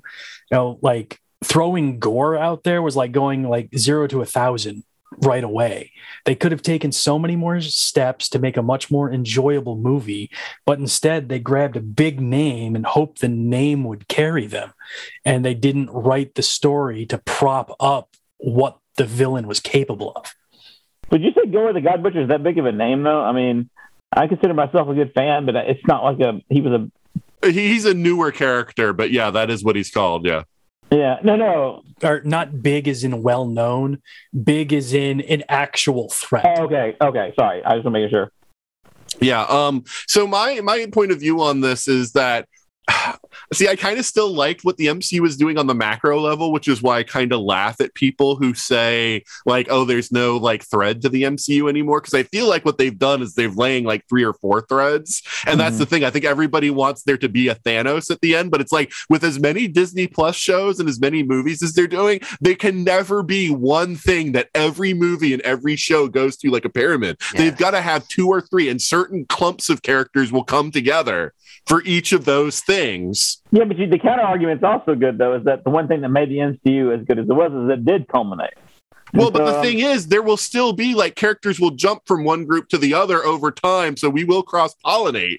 No, but I'm saying that when you watch the reward, the big payoff for phase 1, 2, and 3 is Infinity War and Endgame, and so it's like this huge seminal event. People still want that. I'm not saying it's bad that they're going to have multiple storylines. I'm saying I can understand people complaining that they don't have that singular storyline anymore. Because when I look at this in the light of Moon Knight, it's kind of interesting, like what's going on with how the MCU is setting up the gods as being like almost unilaterally an evil force. Right. That they are, like both uncaring. And hostile when interacted with, and so it's interesting that I think that wasn't an accident. I mean, it could be coincidence that the writers from Moon Knight took that tack, but that seems to be like a high level Feige decision that there's a story here that's going to come from this. And I think that's going to be linked. I would normally agree with you, Nathan, but the only thing that makes me wonder, honestly, if communication is breaking down in all these movies, is in this movie in Love and Thunder, was the scene where they're escaping the God City or whatever it's called, and you see Celestials just hanging around like they've been watching this, and to me that literally undid all the work that the Eternals did to build them up. Why? Because the Eternals the Celestials are always in the background when the gods are hanging out together. This is like a comics thing going way back. But why can't they observe? Because what they're going to observe the orgy, the oncoming orgy that they were about. Well, also the throwaway line that Thor agrees to, and I know they play it for a joke, is that let's talk about the sacrifice. What god had the most sacrifices this year? And Thor's like, yeah, this isn't such a great place after all. It's like, that your past is bad, and that's not what we know. That is not until Ragnarok. We thought the Asgardians were the I'm good not guys. saying that the writers for Love and Thunder handled it well, but I think that there is something like there's a thread here that was deliberate. I honestly would have liked to help this film out would be what happened to the gods during the blip. And none of these people impacted at all. Something to, I hate to say it, but humanize them a little bit. Because I'm wondering if that was one of the things that was cut, because it did seem very strange to me that there was no mention of the blip in the movie also. Yeah. Right. And and to get to because we don't even know if Jane was blipped. Was Jane present for? Because she and Thor each need a different number of years for how long it had been. And I was like, wait a minute, was Jane blipped so it was shorter for her than it was for him? Right. Like, but we never got an explanation on that, or whether it was just she didn't feel it as bad as he did. Yeah, the only explanation we ever get about where she is during was it Avengers, right? That he says that we've got her at a safe place, and that's the last time. Yeah, it was Age of Ultron was the last time they were a couple still, even though she didn't appear in Age of Ultron. He mentions that, But also, like kind of talking to Thor's dark past and whatnot, like when he's giving the speech after the kids are kidnapped, and he's like, we're going to go out and we're going to rescue the kids and then we'll feast. And then he's like, not feasting on the kids. We don't do that anymore. That was I don't understand who thought that was a good line. Like that was like, oh God. But that's just another drop in the bucket of complaints I have with the movie is trying to be funny and fails on all cylinders. Yeah. Well, the first half of the movie was weird to me because other than the Bale scene at the very beginning, it felt like for her first half of the movie, nobody, like, it's almost like they got their script just before they started shooting. Like everybody's kind of talking in like this weird like way, like where they're just like, I don't know what's going on, but I'm gonna say these words. And it got better towards the end. So I'm wondering if the end was shot first, maybe, and they actually had that written, and then they were doing the earlier scenes later in the show. I don't know what was going on, but it felt to me like there's a very distinct like amount of a non-acting in the beginning where they don't know what they're doing, and then suddenly they are acting, even though I don't necessarily like everything that's happening. It's like at least the performances seem to be doing a lot better. Well, even Russell Crowe, and he's not been perfect lately or anything like that, but he's a solid actor. What was with the accent? What was with the bad He was Italian? doing a Greek accent. Right. But it didn't. It came across as a bad Italian. I mean, it didn't even. It just didn't work. I read they filmed it both ways. They filmed it with him having a British accent and him doing a Greek accent, and then they decided he and Takai decided that the Greek accent was the way to go. That was the. I think it was actually Crowe's idea to try to film it the dialogue a second time with the Greek accent. Yeah, I don't care about that. Like I've heard other people complain. Like that by far was not like a complaint for me. It's like he's trying to be authentic. No, but his lines were. I don't care about him pretending to be Greek. I don't give a damn about that. I'm talking about the fact that it made it such a joke. Zeus was this running gag. This running gag that the gods are stupid. I get it, but here's Zeus, who's right. Why do we care about this sword when Zeus's own lightning bolt? I just grabbed the lightning bolt. Oh, I killed Zeus. that and Zeus is supposed to be a Sky Father tier deity. Yeah. Like arguably stronger than Odin. Right. Though I think they fought a few times and maybe Odin won more. I don't know. But he's supposed to be ultra powerful, but the way they presented him, he's a joke. Like he's Thor in Endgame. He's fat. He's and purposely out of shape. He appears to be drinking. I mean, everything in the God City was a joke. They even had like a god of like what was it like pot stickers or something. Yes. But like, was I the only one out of everybody who's seen this that was uncomfortable with how many times they said the word orgy in 5 minutes? Right. I mean, I just felt like that was authentic. That part was probably the most authentic for the Greek pantheon than anything that they did.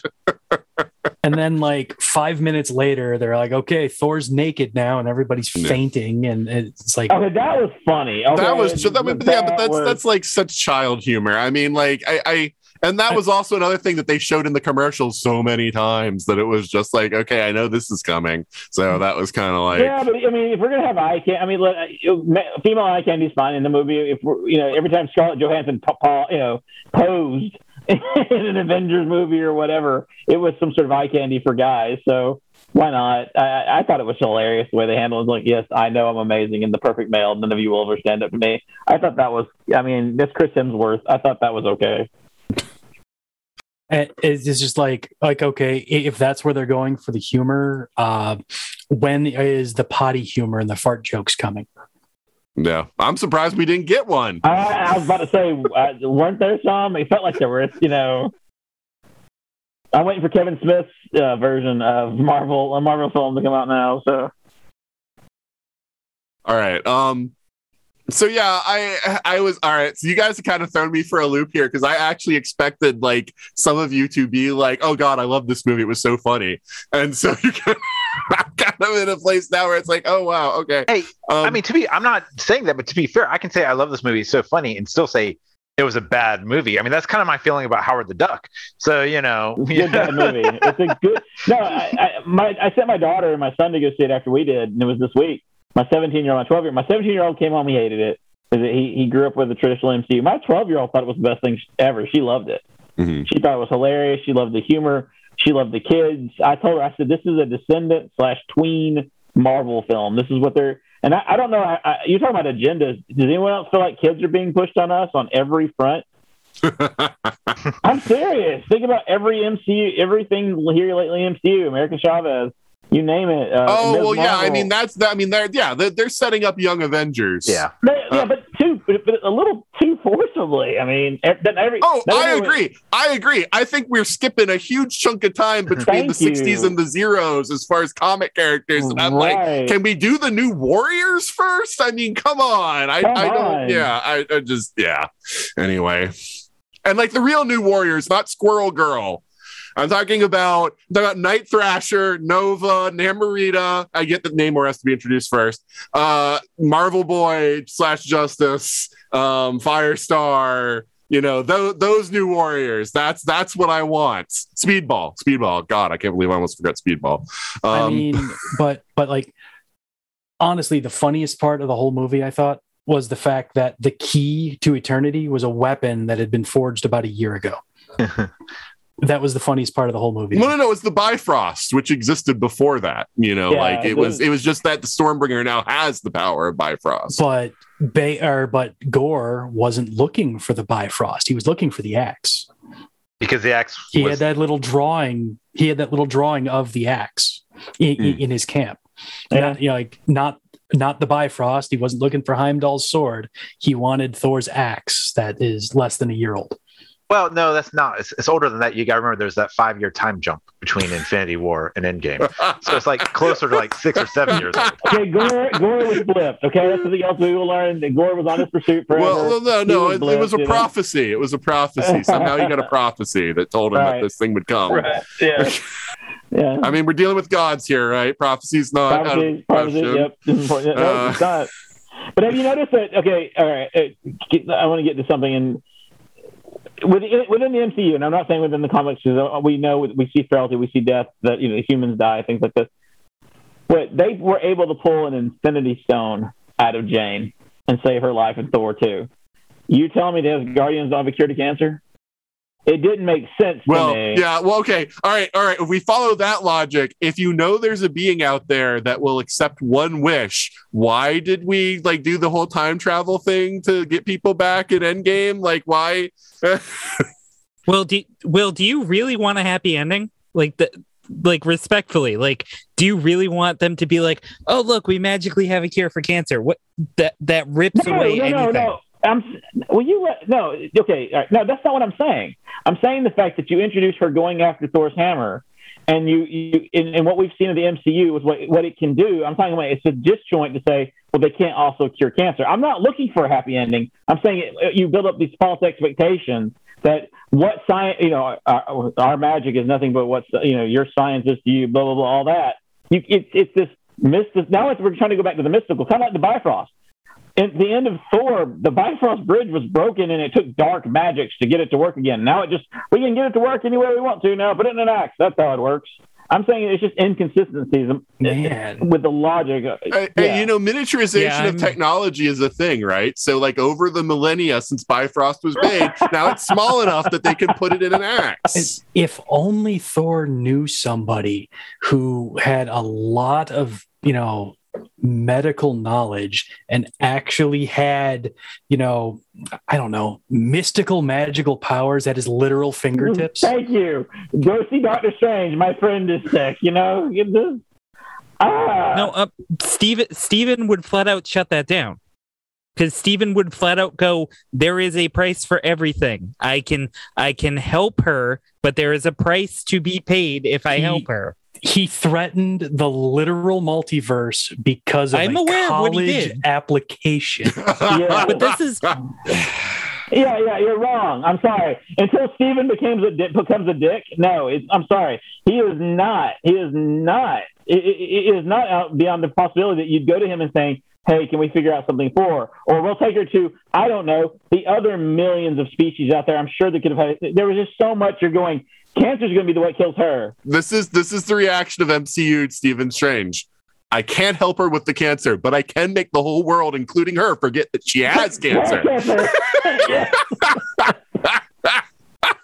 No, but talkie, because I can make you forget that you care that she has cancer. I mean, that's...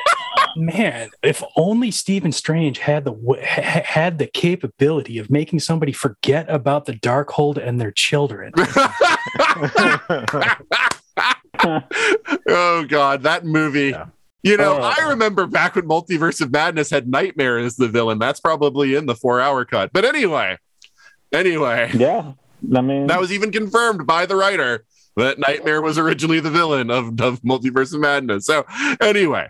All right. So we get to the end of the movie. We introduce Eternity as basically a genie. Just grants a wish. Woo, you got to me, guys. I'm gonna grant a wish now. So we got the physical form of Eternity, which was nice. He's not like the comic character at all, since he just sits there in the lotus position and grants wishes. But Eternity doesn't care about mortals at all. Anyway, Ryan,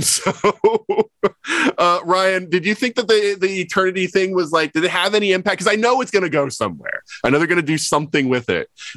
And did you think like Gore being able to get his daughter back, like was like I don't know, like an emotional, like through line / like this makes sense with the movie that we've been given, that Thor now raising a child that Gore lost is like the emotional payoff. And don't forget, and she's worthy. Right. Well, she's an innocent child. So we also forgot about Thor passing out his powers to all the children because he just tells his hammer or the axe that you don't have to be worthy for Stormbreaker. Okay, no, all right.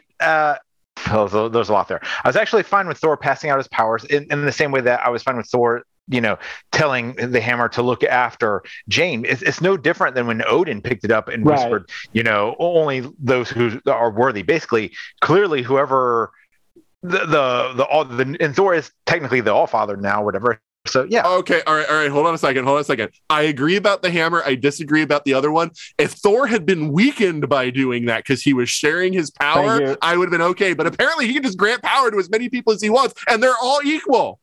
You have just created the perpetual motion machine. Like, you can just give out your power to everybody. It ruins Endgame. Or it's entirely possible the power has always been greater than Thor. It's just he can only take what he can handle. So therefore, once it's dispersed among others, it's no different than, it's like if I have two different electronics plugged into two different outlets, it's not like each one works less than the other than if I only have one plugged in. He should just pass it out to all the Avengers next time they fight something, and you all have the power of Thor now in addition to whatever else you can do. And they should also all be wearing Iron Man armors at the same time. Yes. No, that's because Tony is weirdly paranoid and does not let his technology out. But in all honesty, how big of a threat could Gore be if he was defeated by literal children wielding stuffed animals? Okay, they didn't fight Gore, though. They just fought the creatures he could create. So, that's... Yeah, but the creatures are what kicked Tessa Thompson and Val, and everybody's butt. Now a bunch of little Thors can handle him. Okay, he's so terrible. Having no kids myself, I will say, in my mind, a toddler's terrifying enough. Give them godlike powers, and I can believe that he can defeat nightmarish creatures. Although I did like the one who like had like her stuffed bunny as like her like thing, that her power object, and was just like shooting things with the bunny and cackling evil. That was a hilarious like gag. But like, yeah, I was just like, okay, this is just, we're not even trying anymore. We're just like, whatever we can do, we just do it randomly. But it was good to see Heimdall's kid, though. I did like. Yeah, no, and I thought that was nice. Yes, love that. Thought they handled that really well. That was a storyline I enjoyed. And was anybody else weirded out about the whole, child soldier thing? Like maybe that's not something you want to put in your movie, kind of thing. It's Asgardian culture. It didn't bother me. It didn't bother me. Yeah, I mean, it's a warrior culture, so I didn't have as much of a problem with that. I'm a father of 3, and I don't harm mine if the house is being attacked. I'm like passing out swords to my own children if something happens to my home. So yeah, that's valid. Self-defense. Yeah, I just saw that as them taking care of their own. Yeah, and Heimdall's kid looked like he was like 13, 14, so I wouldn't expect that to be like too young as far as like human equivalent age. Well, that's exactly. They're Asgardian. I mean, they could have been like 80 each. Right. I mean, I don't know. Well, clearly, physically and mentally, they weren't. But I'm sorry, Nathan. What was your original question? Yeah, it was about the emotional like through line of the movie, like how like Gore comes to his end. Yeah. But makes his wish, but it's a positive wish, and Thor gets a daughter. Well, maybe not the Thor getting the daughter part, but I liked the resolution to Gore in that respect, because it gave him a little bit more, dimensionality, because up until then he had been this vengeful entity. He was literally going to use his one wish for something hateful, something evil, and then Thor, points out, hey, you can have your daughter back, and so I just felt like, I want to say that obviously didn't redeem Gore, but it made me realize it made all of his actions actually a little bit more valid for me, because now he was just a vengeful, angry, sad father. Yeah, and like Gore's arc is like the weightiest one in the entire movie. Yeah, his arc is like the only one that matters in the entire movie. I just find it weird that in the end he trusts that Thor, after not trusting the gods and thinking they're all evil, and all that Thor's done is fight him. So it's not like he's like, hey, Thor, you're a stand-up guy. Like he trusts that Thor will take care of his daughter just because he says he will. 5 seconds ago, I was going to wipe out your entire species, but now raise my kid. That's right. Yeah, like changing the wish to being a positive one rather than a negative one is like a good choice and is like a good through line for the character. I just kind of was weirded out by the idea that it's like, but then you want the god, the thing you hate, the thing you think doesn't care at all about mortals, to be the one that raises her. Well, that's why I thought we were going to get a cop out. I thought we were going to get the cop out with, they're going to wish her cancer away. Well, yeah, that's what I thought was going to happen. I was like, why would he do this? But it's like, oh God, is this where this is going? Right. But maybe that's what did it. I mean, I watched the opening. I need to go rewatch it again, so I can't quite remember exactly how things happened when. But maybe it was seeing Jane, and everything Jane did in her actions and her humanity and so forth, that, and still being a god, that convinced Gore that maybe there's more to it. I don't know. And her sacrifice. Can I honestly say that the best line in the movie is her saying, "Call me Dr. Jane Foster"? I thought that kicked ass. I just thought it was better than the Mighty Thor line, honestly. I thought that you just call me Dr. Jane Foster. I'm like, I don't need your titles. I'm going to whip your ass. I just thought that was good. So. Was anyone else waiting for her catchphrase to be "It's hammer time"? Right? Right? Missed opportunity. Such a missed opportunity. I guess they didn't have the rights to that, I mean, yeah. If they hadn't had Jane die at the end of the movie, if Jane had offered to raise the child, if he wished her back, I would have bought that, because she's not a god. Like, for him to be like, I'll trust you to raise her. But yeah, like Thor, it just felt kind of weird to me. Eric, what do you think about that part of the ending? We're gonna get to the 2 other endings afterwards. The 19 ending. Eric Ratcliffe, I'm sorry. Oh wait, I can talk now? Yes. You hey, sure Will's now? on this podcast. All bets are off. I hurt, but okay, keep going. I don't think a single person talked at that panel on Dragon Con we were on and talking about the X-Men movies. I think it was just you and me the whole time. The other 2 people were just I know. All right. Anyway, Eric Ratcliffe. I didn't moderate that panel, by the way, or there would have been more like even talking. But anyway. What was the question? I'm sorry. How did you feel about the ending of the movie? Did you think that it was like a valid, like emotional through line for how everything resolved, or did basically what were your thoughts about the ending? The core ending, not the post-credit endings. I mean, I completely forgot what the second end credit scene is. Is that bad? No. From a writing through point, and I mean the fact, of the journey that Gore had been on, which is basically a bloody journey through revenge, even though like obviously only one god ended up messing with him at the end of the day. But I mean, it was kind of poignant in the fact that, he, instead of basically pulling a Wanda Maximoff from the comics and going, no more gods, he goes, give my daughter her life back. She died in my arms. Give her the life that I'm willing to give up for her. I thought it was very poignant. And yes, it's completely against the Gore the God Butcher of the comics. But for the character that the movie sets up and shows us throughout the film, it's a very fascinating and really cool choice that I thought was paid off really well.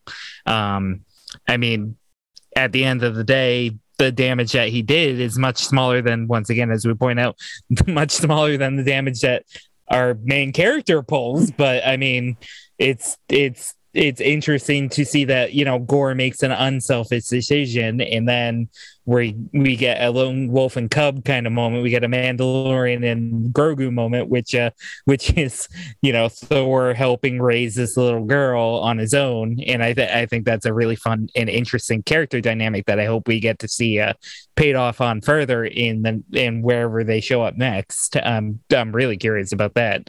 But I do from the story point, I do enjoy that decision. I think that was a really well done choice.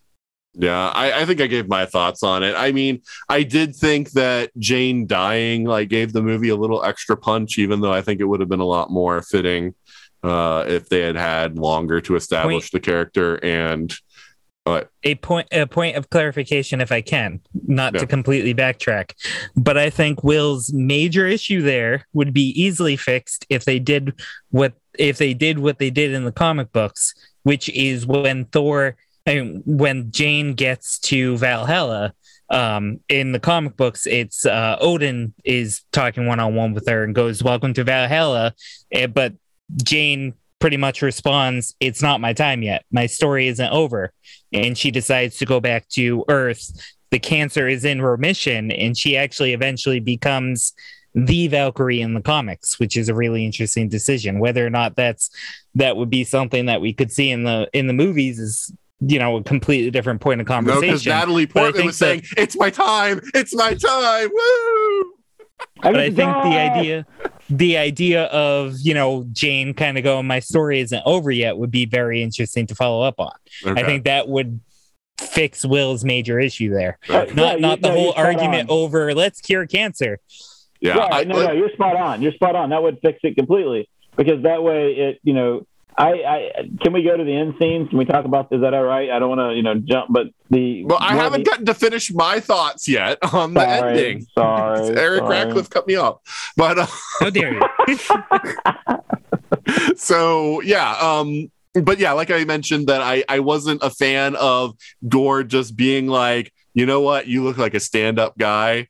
Because his concern is like, "Hey, if I make this wish, she's going to be alone." But it's like, don't worry, Thor will wait. Jane says that for him. Like, it's just like, oh yeah, like Thor's totally going to raise her. And it's just like, okay.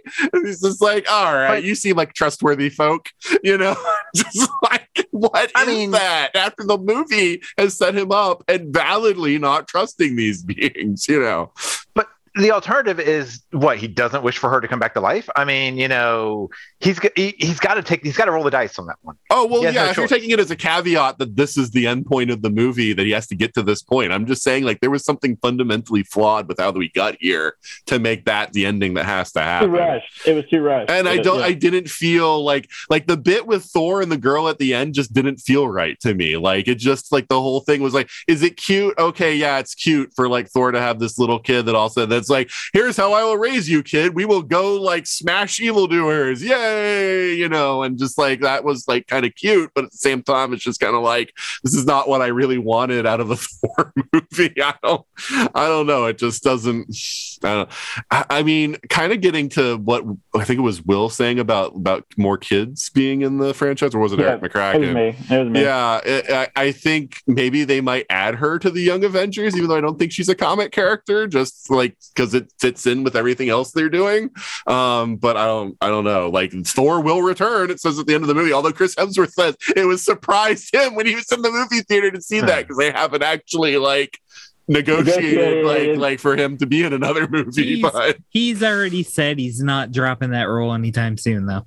Right. Well, no, I expect it's not going to be a problem. They gotta rip that roll out of his arms. Yeah, he's like Downey Jr. and Evans are idiots. Evans, they can go. I'm staying. Yeah, let that money train ride. To be fair, it says Thor will return. It doesn't say Chris will return. Well, true, but right now the other Thor died, and they're not going to get Natalie Portman back. So yeah, but they could very well open it up for Eric Masterson. Well, you're getting ahead of me. You're getting ahead of me, but you still need the handoff, right? Like you need something there to you need Chris Hemsworth at least for some part of the movie. Maybe. You need a Hemsworth. Does it have to be Chris?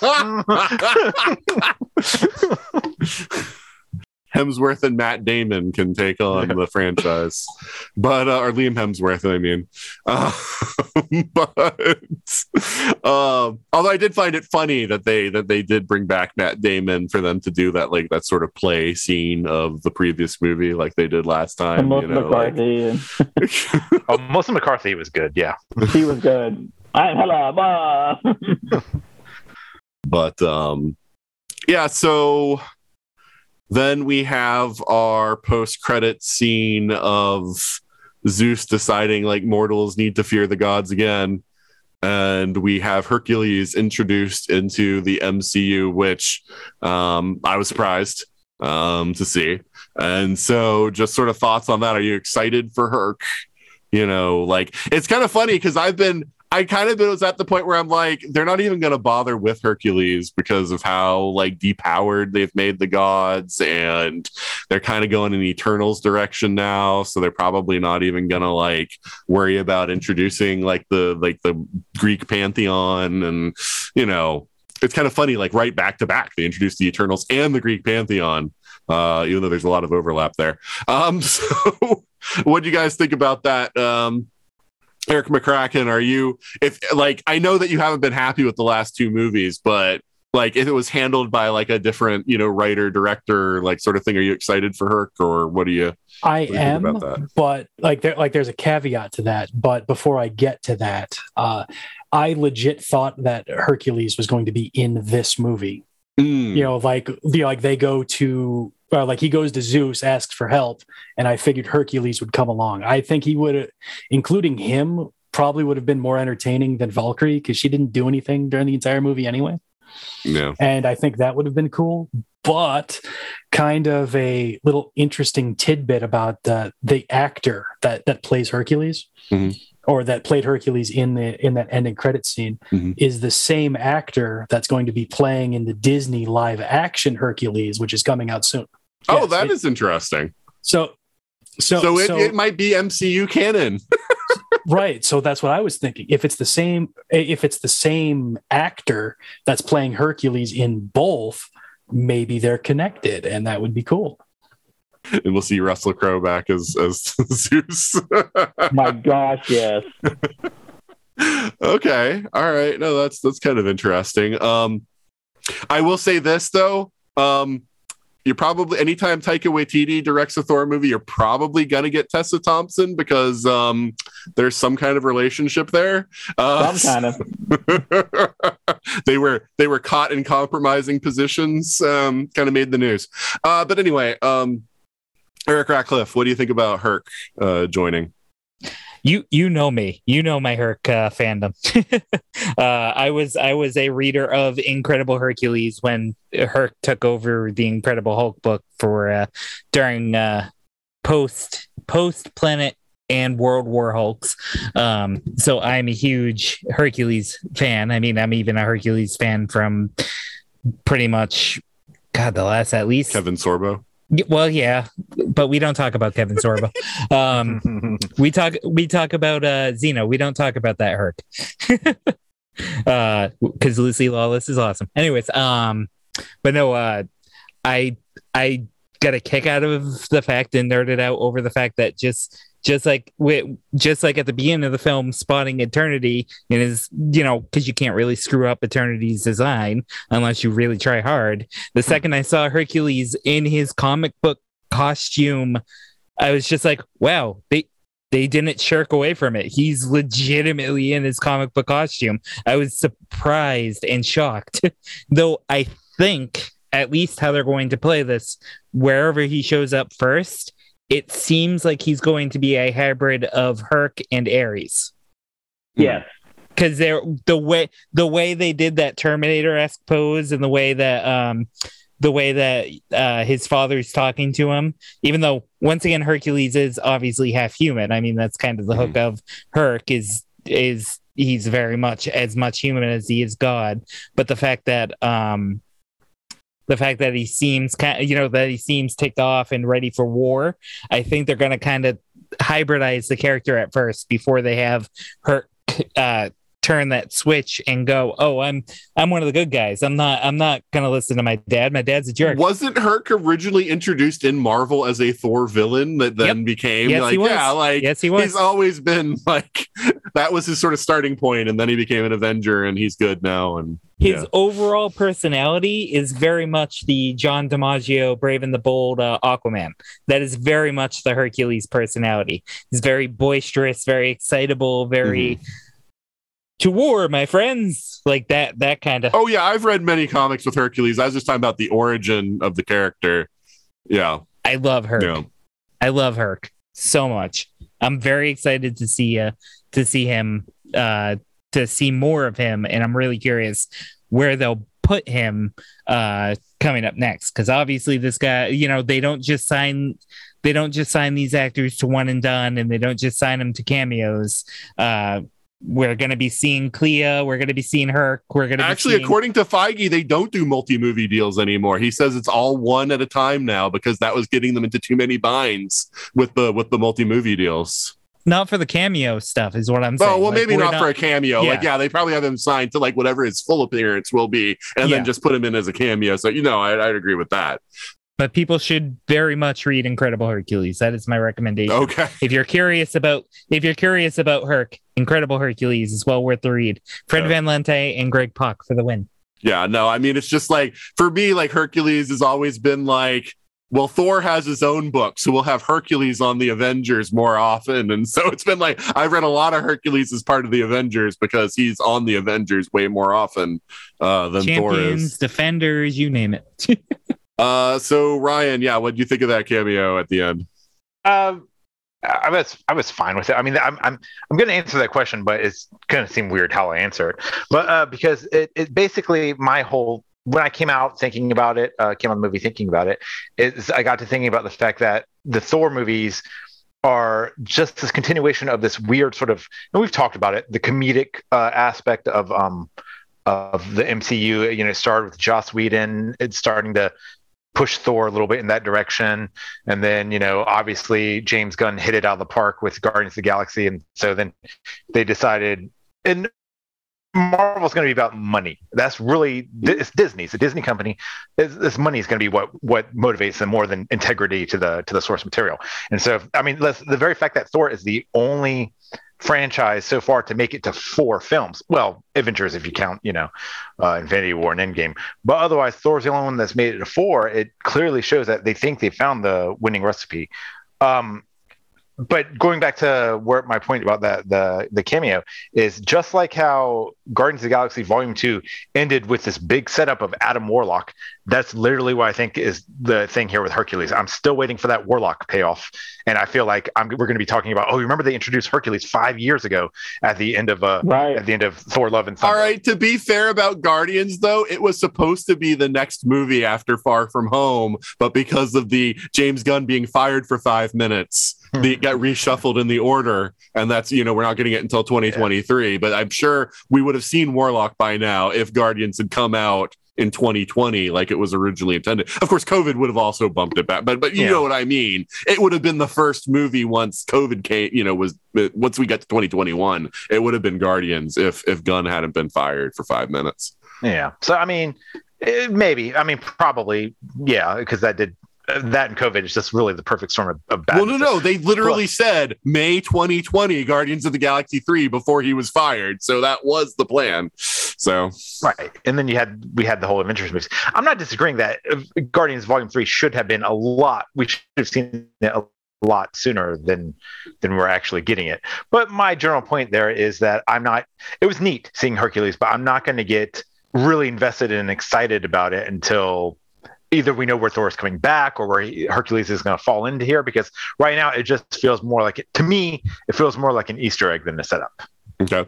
And Will, see, Will, I'm just going to put a pin on that. See, to me, this is the thing that's dovetailing in with like the sort of like the god stuff going on in Moon Knight, is like the whole the thing of like Hercules is now going to come to Earth and make people like know that like the gods are real and that they should fear them and all of that. I think that this is dovetailing into some sort of greater threat of the deities, and maybe either like a destruction of or a somewhat a reformation. I could see it in Blade. We're dealing with swords. Thor Love and Thunder had a sword. I mean, who knows? Maybe they'll allude to it in Blade somehow or come back to it there. Okay. Since, Black Knight is apparently going to be in that. It could even be Eternals too. Yeah. So, Will, what do you think about Herc, the Prince of Power? The Prince of Power, read a few comics here and there, and have never been a big follower, so I'm excited to see Hercules. I will say I was kind of underwhelmed with his appearance in the movie, because I'm like, he didn't look like the world's strongest or the universe's strongest person. He didn't have that look. You're almost wanting, I hate to say it, but need to pump him up. Just kind of give me a little bit. To be fair, even Hemsworth is not built like Thor is built in the comics. Like, he has muscles, but he is not as ridiculously muscled as Thor is in the comics. I don't know. In this one, he came pretty close. I mean, he was buff in this one. I mean, he couldn't put his arms down at some point in certain points. I mean, it just really was. I'm not knocking. I'm making a joke. I mean, it's not like it's some serious thing. I think I'm kind of like on Ryan's point of view. I will get excited when I know he's a major character in a film that I know is coming out soon. So. Okay. Yeah. Or Disney Plus project. Or a Disney Plus project. However they're going to handle it. I mean, who knows? Yeah. Okay. All right. So, last sort of official question before we go to thoughts for the future. Does anyone think, after we had our second post credits of Jane shows up in Valhalla, does anyone think Natalie Portman's coming back? No, because she put him with Idris Elba. Because he's not coming back. I thought that was the biggest, double fingers up, because Idris Elba had been bucking to get out of the MCU since he's been in the MCU, and to put it with the other person who's bucking almost as hard was hilarious. I thought was great, because they almost had a chance to have, I call it the redemptive Last Jedi ending, and have Anthony Hopkins and Gene Russo meet her in Valhalla and welcome her there. No, they get Idris Elba like, welcome to Valhalla. We're out of the MCU. We just get to collect residuals. Thor, as he's fighting with the girl, he looks over like on a ridge, and like Idris Elba, like Heimdall and Jane and Odin are like blue shimmery like characters gazing down on him. My biggest question was this: is that what is this afterlife? is this an alternate universe? Because they're really touchy on the religious aspects of things. They kind of avoid, Guardians 2. With one of my favorite lines is "Little G, son," not that big G, little G line. When Kurt Russell says that. So, what is this afterlife? Is it an alternate dimension? Is it actually an afterlife, or what is this? So. It's where all the characters who have gotten out of the MCU because they don't want to do it any like Tony Stark is there somewhere also, like sipping a Mai Tai. All we're doing is collecting checks on residuals. Is Quicksilver there too? Yes. Both they of just them. use him as a shield, though.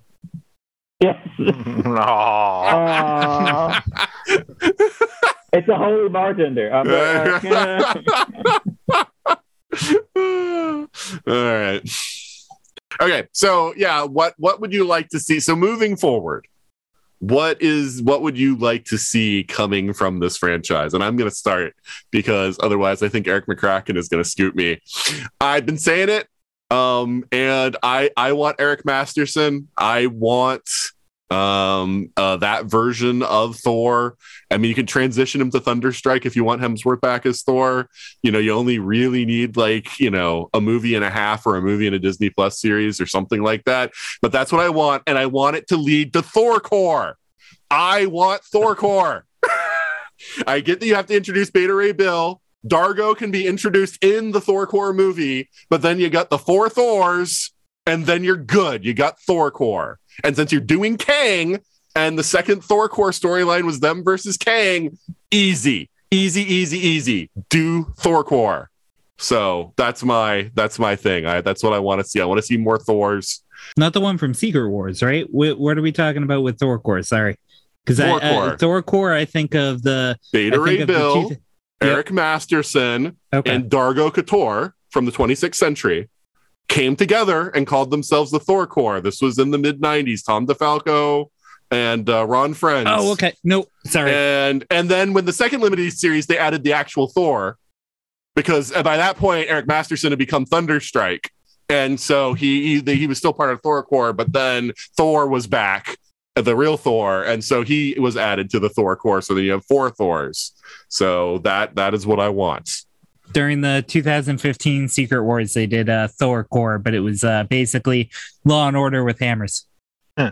They were literally the Doom Corps. Every decision Marvel's made since about 2000 has been a bad one. I mean, it's just. Oh no, this is a really good.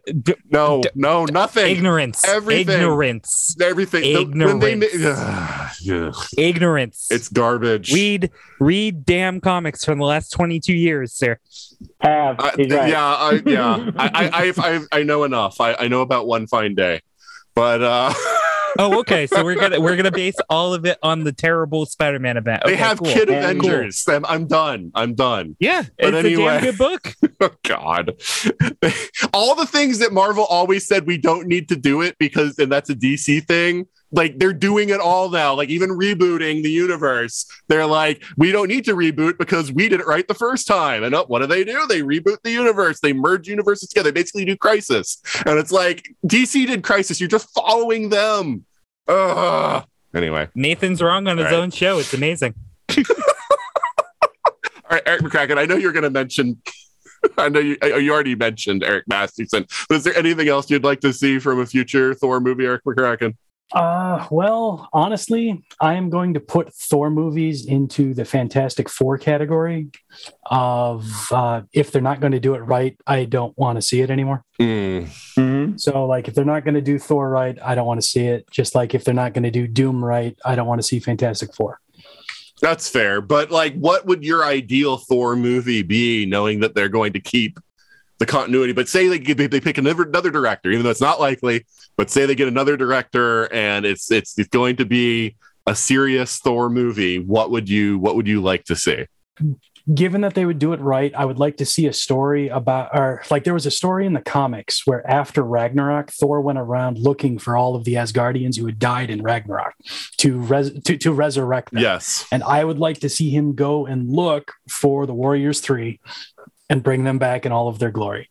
And they were. Are you talking about the one that was after Heroes Reborn, where all the Asgardians were on Earth living human lives, not realizing that they were really Asgardians? Yes. Okay. Yes, and like so, Thor went around resurrecting all of the Asgardians, and he built Asgard in the middle of Oklahoma, and that was funny, and like that would be awesome, and that's what I want.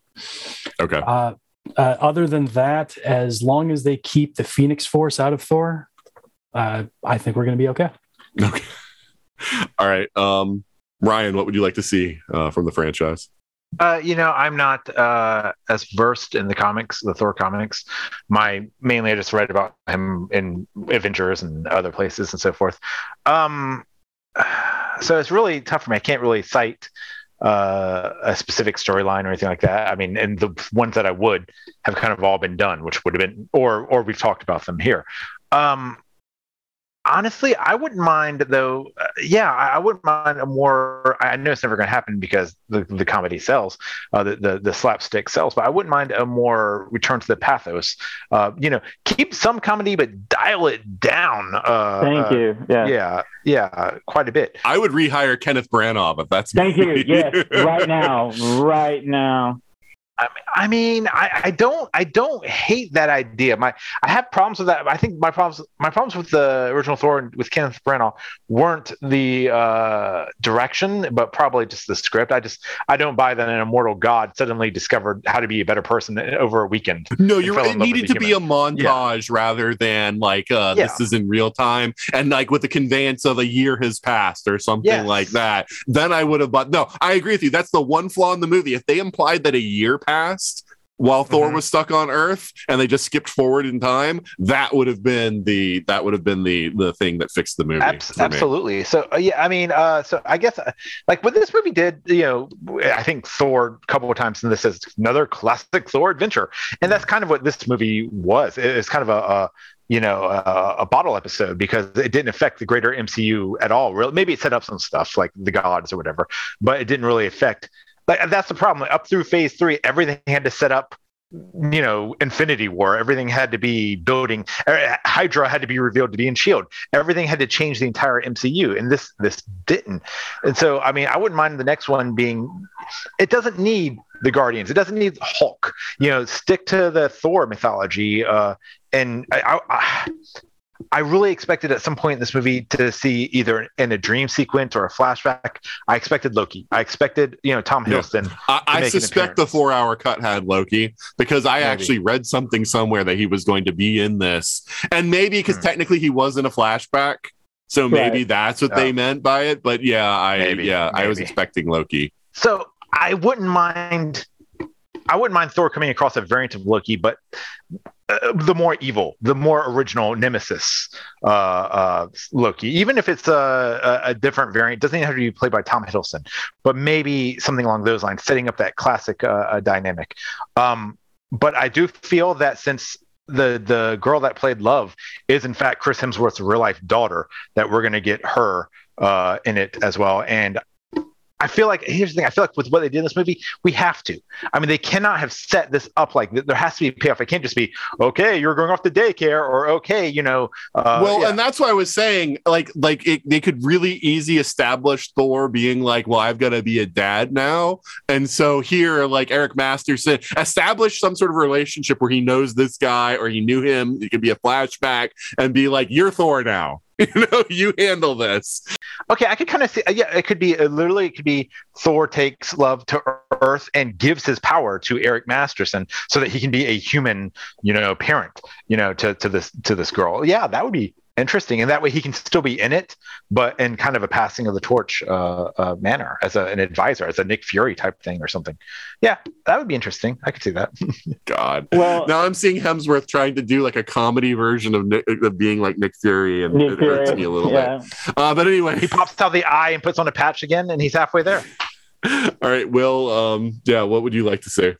Well, honestly, things we haven't seen so far. I mean, Enchantress. I would really have liked, I'd like to see her in a future Thor movie. I really want Taki to stay away from these. I don't like the direction since he's taken over, and I love him Jojo Rabbit's one of my favorite things. So I mean, just I wish that we'd get the Enchantress, the Wrecking Crew, just some class. I mean, you talk about classic Thor stories. We haven't touched on a lot of classic Thor stories, and I think that if you introduce that side, you know, maybe go back to. I'm just tired of every Thor movie him losing like 20 IQ points. Yeah. He just seems to have gotten dumber and dumber and dumber, and I'm going, and it just doesn't make sense. I mean, it just bugs me that a great start to a character just keeps getting diminished, and I'm going, what can I mean? Is the next film a you know, like the bathtub fart jokes? Is that next? Is that the next step? I mean, are we? I really don't have a lot of hope. I guess I'm with Eric on that. I mean, it's not a lot of hope that they're going to go in the right direction with this because they're stuck on this buddy comedy kind of Thor and this bro Thor instead of Thor. Yeah, no, I agree with you. Actually, like that was sort of my big issue with like what's going on with the character is like he feels like a moron, right? And he's not. And I don't like that being the source of the humor. Is like Thor is not like Thor's never been like smart in the comics. Like he's not like the smartest guy, but he's competent. Yeah, he's mentally competent. You know, and the humor comes like with what Eric McCracken was saying, and that he culturally doesn't fit in with everybody, you know, like he's the fish out of water. Yeah. Well, you know, him being too literal, him being the jokes in the first movie when him throwing the glass on the ground. Another, right? You know, that's good Thor comedy. I mean, yes. that's fine.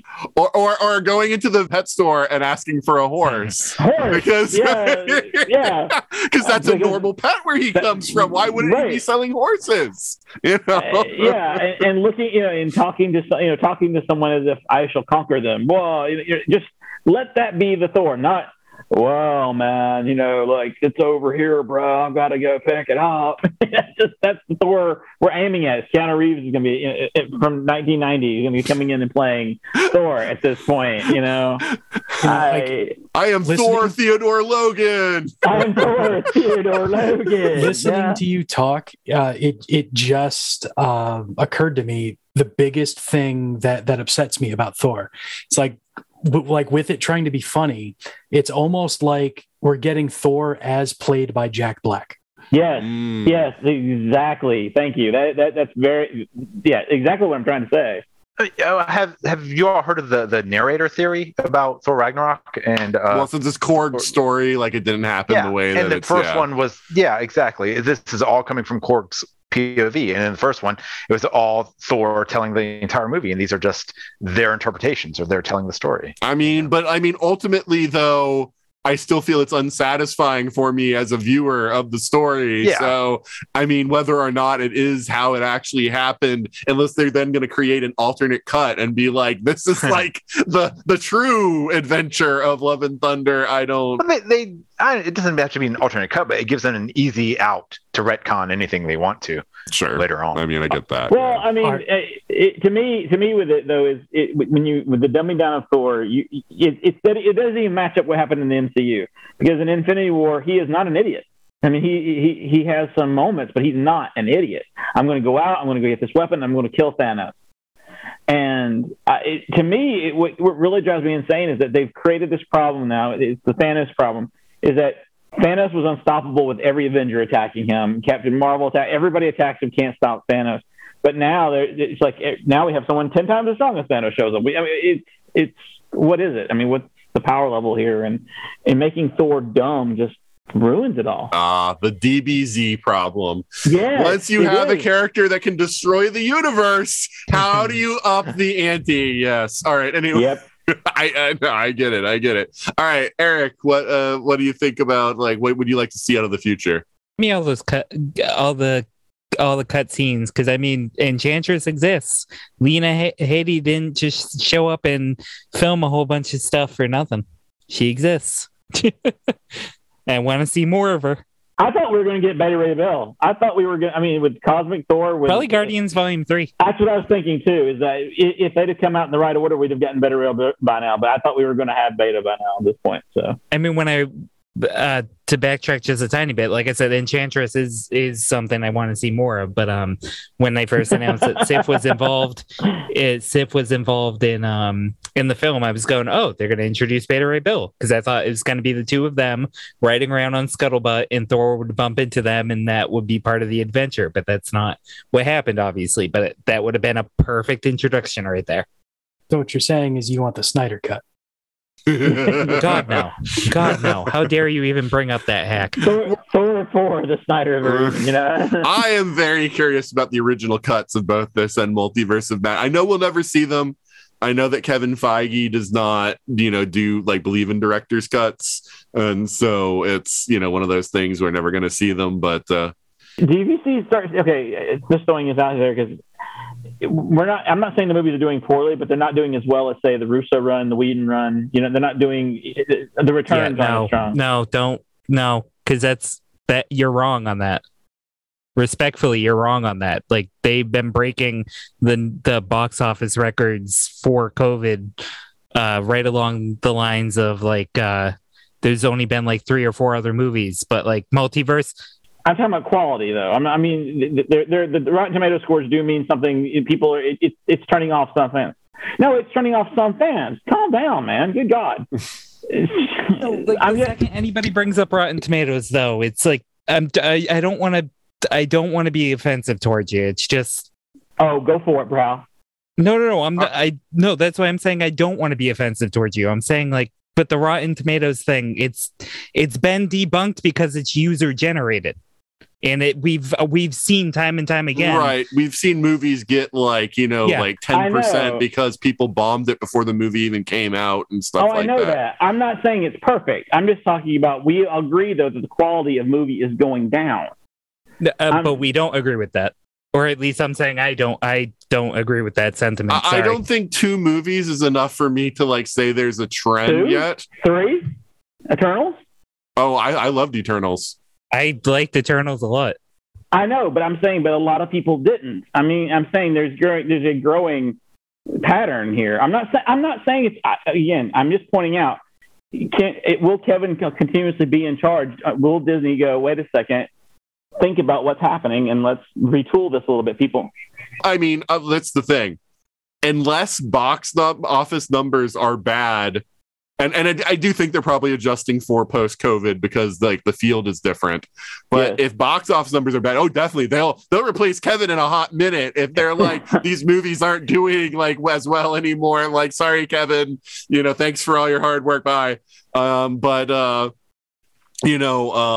as long as the movies are bad, whether we think they're good or bad, if people are showing up and paying money at the movie theaters, they don't care. The Rotten Tomatoes score could be 0 and they would be like, we don't care because we're getting ticket money. So, go to the movie and hate watch it. We love it when you hate watch it, so like, I remember reading an article not too long ago that said that the only movie out of Phase 4 that Disney has considered a success was Spider-Man, and they had to share the profits on that one. Like every other movie, they're considering a failure.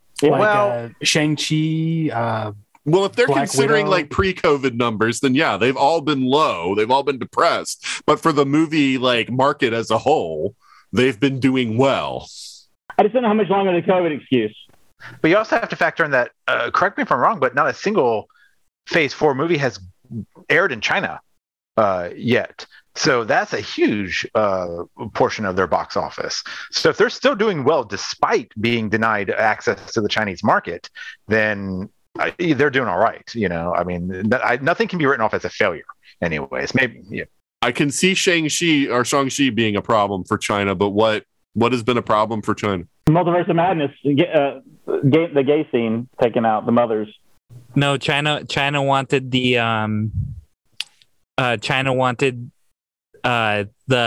why can't I think of the name of the monument? The in Statue of Spider-Man, Liberty. they wanted the Statue of Liberty completely taken out of Spider-Man. Yeah. Yep. Mm-hmm. And then okay. In Multiverse of Madness, there was literally just a newspaper in one scene that was critical of like Tibet or China or something like that. Okay. That's why that one. And I think Eternals. Yeah, I'm surprised Disney cared enough to keep that, but okay. But yeah, as of right now, Thor: Flub and Blunder made about $500 million. $500 million, and that's barely breaking even for what they spent on it. No, they're not that expensive. They're like in the 280 million for costs. They're not 500 million in costs. They're crossing 4 with marketing. They actually are crossing 4 with marketing. Yeah, like the articles that I've been reading are saying that if they're not making $700 million, they're not making any profit on these movies. Well, but then it's not done yet. I mean, I think it'll crawl across it, but I think it'll crawl across 700 million, but it will. But again, that is Thor playing in China. I mean, has it premiered internationally anywhere yet? So that's what you have to consider. Yeah, I find it hard to believe it's that expensive, because if it's that expensive, nobody would. I mean, I don't buy it. But the budget was 250 million, and it's already made 520 million on box office. The budget does not include advertising. It is true, so that does pop the number up, but I doubt it pops it up all the way to 500 million, especially if they're not advertising in China. So yeah. And anyways, you gotta be careful about any articles you read that there are direct quotations, because a lot of articles are people just speculating and saying, I know this, or an industry insider told me this. And it's like, yeah, if you don't have a quotation, I do not believe you. I want the source and the quotation, because someone's familiar with the situation.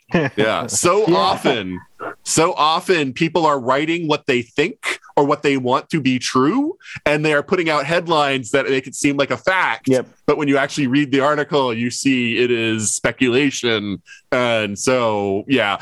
Now, I know that Disney has high expectations, and sometimes expectations are worse than the reality. So like, for instance, like that's what happened with DC. DC made money on a lot of those DC movies, but because they expected a lot more, they were like, this is a problem, and so I get that can be an attitude problem, but I don't know that we know exactly. We know the budgets because those are reported. I don't know that anyone knows, unless there is a direct quote from a source, how much they spend on advertising, or if people are just throwing numbers out there, and saying like, this is how much, they spent on it. I mean, it's been out, 2 or 3 weeks? And off the top of my head, I can't think of anything the rest of the summer that's really going to challenge it. That could be maybe Nope. Nope is going to do good, but no, it's not Thor levels. Not in. Yeah, but it's going to be a fraction of the budget, though. I mean, it's a $20 million film that's going to make $300-400 million. Yeah, somebody that already has the box office stuff up. Can you look up Multiverse of Madness? I'm curious what it made total. Yeah, give me 2 seconds. I know that both Multiverse of Madness and Thor had like 2 of the largest second week drop-offs in movie history. Yep. That I believe. Yeah, because everybody that's going to see them sees it on the opening week, or tries to. Eric, did you ever get the number? Yep, it's 815 million.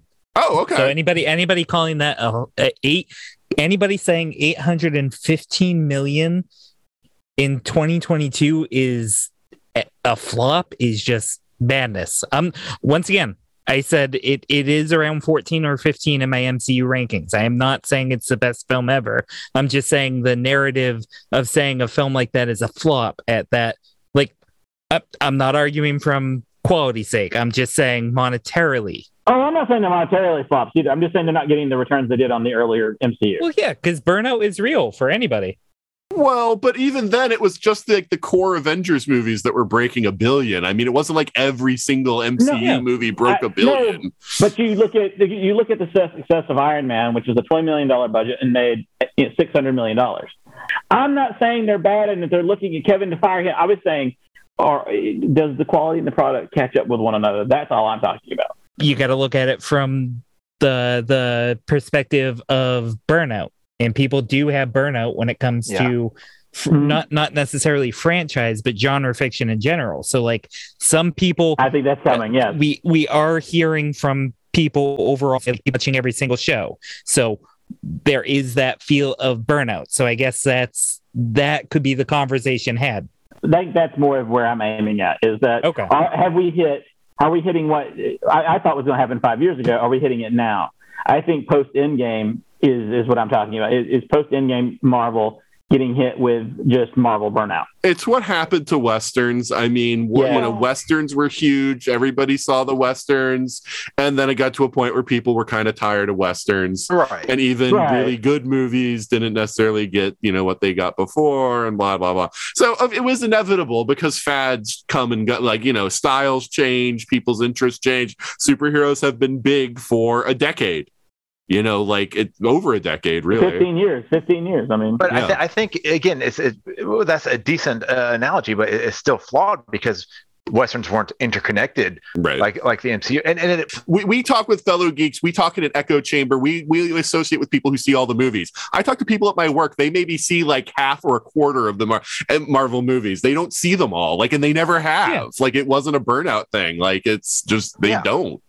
And that's the brilliance. That's the brilliance of this model is what I'm saying, because we have actual evidence of this effect of them playing into each other, because after Multiverse of Madness dropped, WandaVision jumped up to I think the number 2 most streamed series again for a week or so. And these are people who didn't watch it. You're right. They're all advertisements for each other. If you want the rest, it's like those stinking footnotes in the comics when I'd be like, darn it, I got to go buy that issue now because it said I need, but that's where the story is, So that's why everyone complaining about Ms. Marvel not doing well. Just wait. After the Marvels drops, the numbers for Ms. Marvel are going to jump like crazy as people go back to watch that. So just like Daredevil did after Spider-Man. I mean, you're right. Yeah, and then Daredevil. Yeah, people were streaming Daredevil because they saw Matt Murdock in the Spider-Man movie. Yeah, no, it's true. And I think the numbers for the old Spider-Man movies went up. Now, obviously, those were on a different platform, but I think those went up when No Way Home came out. People wanted to see those old Spider-Man movies. So. I can't remember which episode it was on, but I know Nathan and I have had this conversation where you have the nerdier niche audience always going, oh, how's everything going to tie together in phase 4? But as Nathan and I have discussed, you have literally you have the kung fu side of things, you have the street level side of things, you have the cosmic, they spent 10 years building the universe, so then just like in the comic books, they can split everything into its own. Right. Some characters are going to end up fighting Kang, but I don't think the whole output, everyone from Moon Knight to Doctor Strange to, you get what I'm saying? They're not all gonna Shang-Chi, they're not all gonna come together to fight Kang. Daredevil's not fighting Kang. Yeah. Galactus is gonna show up, but I don't think everybody is gonna show up to fight Galactus. There's gonna be the stuff with the gods, and there's gonna be more than just Thor fighting them. But then again, it's going to be its own thread that goes through. And is the thing with the rings and Shang-Chi going to tie in with any of those three, or is it going to be its own unique thing, introducing something new? There's all sorts of theories about those rings and who they tie into, but it's going to tie into something. And so again, there's all these different threads that they're peppering in, and they're going to be they're going to be crossovers, but just like in the comics, the big crossovers of every Marvel character are rare. But they have lots of characters of 3 or 4 book crossovers. Right now they're doing Avengers, Eternals, and X-Men. That's their crossover they're doing right now. But it's that's more of the thing. It's not everybody, but a lot of people are in this thing going on right now, Yeah, I think that's the model they're going for. It used to be up until Endgame, the model was to get, pretty much everyone or most people into the theater, into the seats. Now I think they're trying to move towards maybe we don't get everyone to watch everything, but we have something for everyone. Because not everyone's going to watch She-Hulk. Yep. Right. Yeah. You're going to have a comedy. You're going to have a horror. We're getting. Yeah, I agree. You're going for the niche market. And so, I wanted Moon Knight to be street level, but they're going sort of pseudo cosmic. With Moon Knight, and so that means that with Echo coming in. And with Charlie Cox going to be in that as Daredevil, I think that's going to start the wave of street level. And with Spider-Man being sort of demoted to street level at the end of the and then in No Way Home, we're starting the street level brand over there. And so it's going to be so Moon Knight and Shang-Chi almost operate on the same tier, which might be interesting if their stories dovetail. But you get what I'm saying? There's going to be some kind there's going to be room for crossovers and crossovers within crossovers. Yeah. Right. But But I don't know that. As long as Benedict Wong's in every movie, can we agree that's okay? I mean, yes, we can all agree on that because he's awesome. Yeah, right. We love him. I mean, Benedict. I mean, I thought using him, and I really thought they missed a chance in these last couple to really make him just that centerpiece guy of I'm going to walk through the universe. I'm just a little worried though because he's Sorcerer Supreme right now. And I have this bad feeling that he's going to end up dying so that there can be a new thing. And by the way, though, since Fantastic Four are coming in, I totally want the competition and I totally want it to be down to Stephen Strange and Doom as the next Sorcerer Supreme. That I want that to be a movie because that is amazing. You know, like I would not even be unhappy if they actually had Doom be Sorcerer Supreme for a while. There's a What If where he became Sorcerer Supreme that was actually pretty good. But anyway, why not? Yeah, I mean, not what if? Why not? I mean, but yeah. So I'm a little bit worried about Wong, but I do love him. And as long as we're all, agreeing on things that need to happen, can we get a new actor for Iron Fist, please? Yes. Oh, yes. God, yes. Please. Yes. I don't want to defend Iron Fist, but season 2 was the most improved series I've ever seen. Yeah. No, the quality increase. It showed that it was the direction that was the problem with the showrunner, and the direction were the problem with Iron Fist. But when the major complaint is that the character can't fight, and they fix it by making him not fight. Well, that's because Finn Jones didn't want to show up on set to train to fight. Yeah. The dude showed up like a day before to shoot his stuff. Yeah. That is the chart. All right, I'm just gonna back off from that. Yes, one of the fighter rangers has been saying that someone kind of heavily hinting it was Finn Jones, but we only have his word. I want to know how much time Finn Jones had between being hired and, and the episode started shooting to train, because if they didn't give him like 6 months or something, then, that's part of the problem. And you see the difference from season 2 to season 1 and his fighting does improve. It's not great, but it does improve from season 2 to season 1. I like the defense is his fighting isn't great. Right, but here's the thing. All right, despite any rumors or whatever, we don't know they're bringing anyone in but Dared. I know there's rumors that Jessica Jones is coming in, but I haven't heard anything about Luke Cage or Iron Fist being brought in. That's true. Which is a shame. And Mike Coulter has his own show right now, so he might not even come in. And frankly, I don't want Iron Fist without Luke Cage anyway, because that's what I was hoping they were doing with Netflix, was they were going to bring them together and do Heroes for Hire, because that's what I want. Heroes for Hire. Because, okay. Luke Cage without Iron Fist, it just doesn't work. I mean, in the comics, yes, he's been a part of the Defenders, all the. But when they're Heroes for Hire, they are so much fun. And we even saw that. All right, as much as bad as you say with Finn Jones, every time he was together with Mike Coulter, it was good. It was good. Sweet Christmas. It was, and again, one of the best casting choices was him as he is. Yeah. Yeah. I want 2 shows. I want Heroes for Hire with those 2, and I want Daughters of the Dragon with Misty and Colleen. If they can give me like 2 6-episode seasons, one of each of those, I'll be happy, because I mean, whatever else you think about Iron Fist and what they did with it on Netflix, Jessica Henwick as Colleen was great. And Simone Missick as Misty was also great. So yeah, but we'll see. But she also has a show now, so yeah. If I had to guess what this well, first off, Disney money can get anyone. But if I had to guess like where this podcast would go, it would not be a deep dive into Iron Fist. Well, I got 2 people on here who love Iron Fist as much as I do, so it went there, because both Erics were on my Iron Fist season 2 episode, I think, or was it season 1? I don't remember. But season 1 definitely. Wait, no. Yeah, okay, yeah. I think season 2 I did have a different, because I don't think you guys were available at that point. I was on one of them. Yeah, you were in the season 2 one, Ryan. No, I think Ryan and I were on the same one. Yeah, you and Angie were in season 2. I don't remember who the third person was, but you and Angie were season 2 on Iron Fist for sure, because we talked about Typhoid Mary and had very differing opinions on Typhoid Mary. So, but anyway. Anyway, now we're talking about Typhoid Mary, so it's time. Well, and people give her a bad rap. Kidding. Sorry. I think I defended her. I think I did. Yeah. I know. I just find it weird to have Typhoid Mary and not either Daredevil or Deadpool, but that's a whole other. Like Iron Fist and Typhoid Mary was a strange combo. All right, so yeah, I think we talked enough about Thor: Love and Thunder because we're already talking about other things. So it's time to wrap out here. That's why there's so little to talk about Thor: Love and Thunder. Thor: Love and Blunder. That's what this should be called. All right, so now it's time to say goodbye and let people know if and where they can find you. So Eric McCracken, you're up.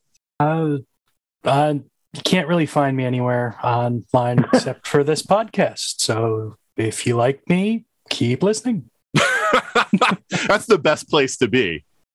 So you're my other 42 cast exclusive. That's what Angie says every time she's on the podcast, is she's a 42 cast exclusive. So that's what we'll go with there. All right, Will, say goodbye and let people know where they can find you. Thanks again, Nathan, for always, and I love doing this, and I keep it up. And you can always hear me on Nate's show. I'm on here, every once in a while, and also the Esports Report and then WG Knicks podcast on Twitter. So there you go. So what do you talk about on the WG Knicks podcast? We are starting up. It's not quite there going. It's just a collection of all the different podcasts I'm on, things like that. So It's just a place to show where I'm with you, show you where I'm, just all that. Okay, cool. All right, Ryan. I may not be a 42 cast exclusive, but I think I have the record as the most appearances and the most cancellations. So, I'll take that. Definitely true on the most appearances and probably true on most cancellations. The good with the bad, the love and the thunder. Yeah, but you can find me, obviously here, Facebook, Twitter, whatever. I think I even have an Instagram I should dust off. Otherwise, I hate saying it, but I don't think I'm going to make Dragon Con again this year. It's just getting too weird out there, and I'm getting too poor. But otherwise, yeah, just find me around. I mean, feel free to check out my website, which I will have to do something with if I don't find a job soon, because I would just go crazy otherwise. Paying $3 a month for it, I got to do something with your website that hasn't been updated since August of 2019. It took a break for the pandemic, Nathan. I still want Article 3 of 3. You had 3. You had 1 of 3, 2 of 3, and you never did 3 of 3 of your 2019 D23. Yes. And it was going to be the Article 3 was going to be my predictions for the upcoming Obi-Wan series. And I'm happy to say I was right on everything. Yeah, just write the article now, pretending you had written it in 2019 and just predict everything that happened in Obi-Wan. And I can change the publishing date on it, so it looks like it's been there. I'm sorry it didn't load for you, Nathan. It was there the whole time. D23 is coming up for this year, so you might as well just start back with D23 for this year and make some predictions. Yeah, I don't know. Star Wars is a whole another thing, right now. Well, I mean, there'll be Marvel news out of D23 too. Yeah, Taki's getting his hands on it too. I'll do something maybe. Okay. All right, Eric Ratcliffe, say your goodbyes. Let people know where they can find you. All right. As always, you can find me at very simply just at Eric Ratcliffe on Twitter, eRiddler87 on Instagram, newcomicday.net for the awesomeness that is my webcomic New Comic Day, and Why I Love Comics, the audio edition. If you just Google that, it'll bring you hopefully right to the RSS feed or, iTunes, Stitcher, wherever you can find podcasts. And I think that's it. And see, Nate, I knew that eventually I would get there instead of just bringing up the Twitter and being like, follow that. Because that was, except for the Instagram, all off the top of my head. I'm getting better. All right, good deal. All right, so yes, Eric, Ryan, Will, and the Kraken, thank you for joining us this week. You always, man. See you next time. And that's a wrap for Love and Thunder. We hope that you enjoyed it, and you can let us know that in a variety of different ways. You can email us at everything@42cast.com. You can go to our website at 42cast.com and leave feedback on any of the episodes there. You can also go to our Facebook at facebook.com/42cast. You can tweet to us or go on our Instagram at 42cast. You can also send us reviews on either Apple Podcasts or Stitcher. With Apple Podcasts, it really does help because the more reviews that we get, the higher we'll show up on searches. So if you have an Apple account and have the time, we would greatly appreciate it if you would give us a review. I'd also like to let you know about the ESO Network Patreon. That's a place where you can help all the shows on the network. There are various tiers that give you different perks, and you can check that out at patreon.com/ESO Network. And you can get exclusive episodes, you can get early episodes. There's a whole exclusive podcast that you can only get from Patreon. So check that out. And if you can contribute any amount, we would definitely appreciate it. You can also find me on 2 other podcasts. One is Time Streams, where my friend Juliet and I are going through all of Doctor Who from the beginning. You don't have to buy the episodes to watch with us because we explain everything that's important that happens in the episode. So if you just want to listen to our banter, you can do that. But definitely, if you do watch the episodes along with us, you'll definitely get more out of it. And once again, that is Time Streams. The other show is Legendary Forces, and that's where Juliet and I again, but now joined by Joe, Ashley, and Corey, are going through all of Star Wars fictional media from the beginning. That's the movies, TV shows, comics, novels. We review the media, we tell you how good it is, but then we also talk about it within the context of the evolving Star Wars universe. So we talk about the ideas that are being brought in, we talk about what's different about what the media is talking about that is contradicted by later Star Wars media, and we sort of start developing this idea, this sort of canon or continuity of Star Wars, and talk about how it's changed since the early days. So if that sounds interesting to you, that is Legendary Forces. In other news, Beth and I are currently watching The Last Blockbuster on Earth. I've heard some negative reviews about it. I kind of understand where people are coming from, but I enjoy it.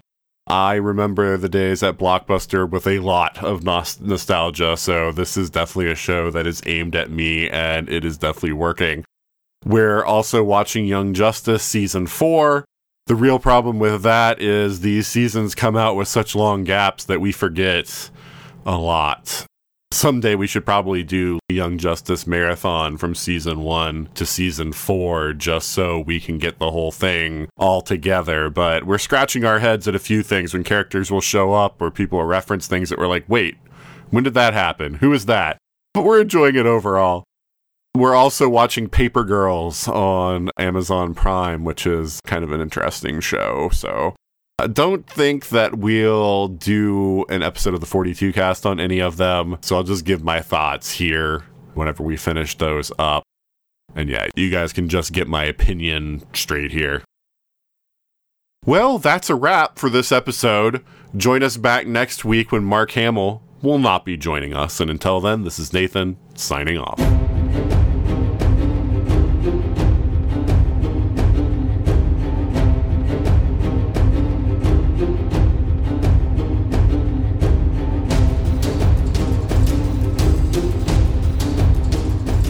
You have been listening to the 42 Cast, copyright 2021.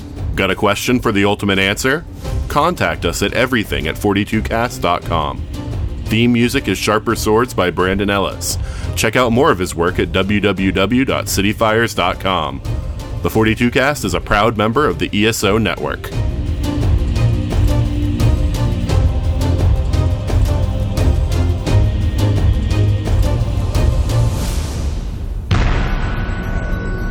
This has been a broadcast of the ESO Network. Be part of the crew and help support our shows by donating to our ESO Patreon or by shopping at the TeePublic store, which can all be found at www.esonetwork.com. The ESO Network, your station for all things geek.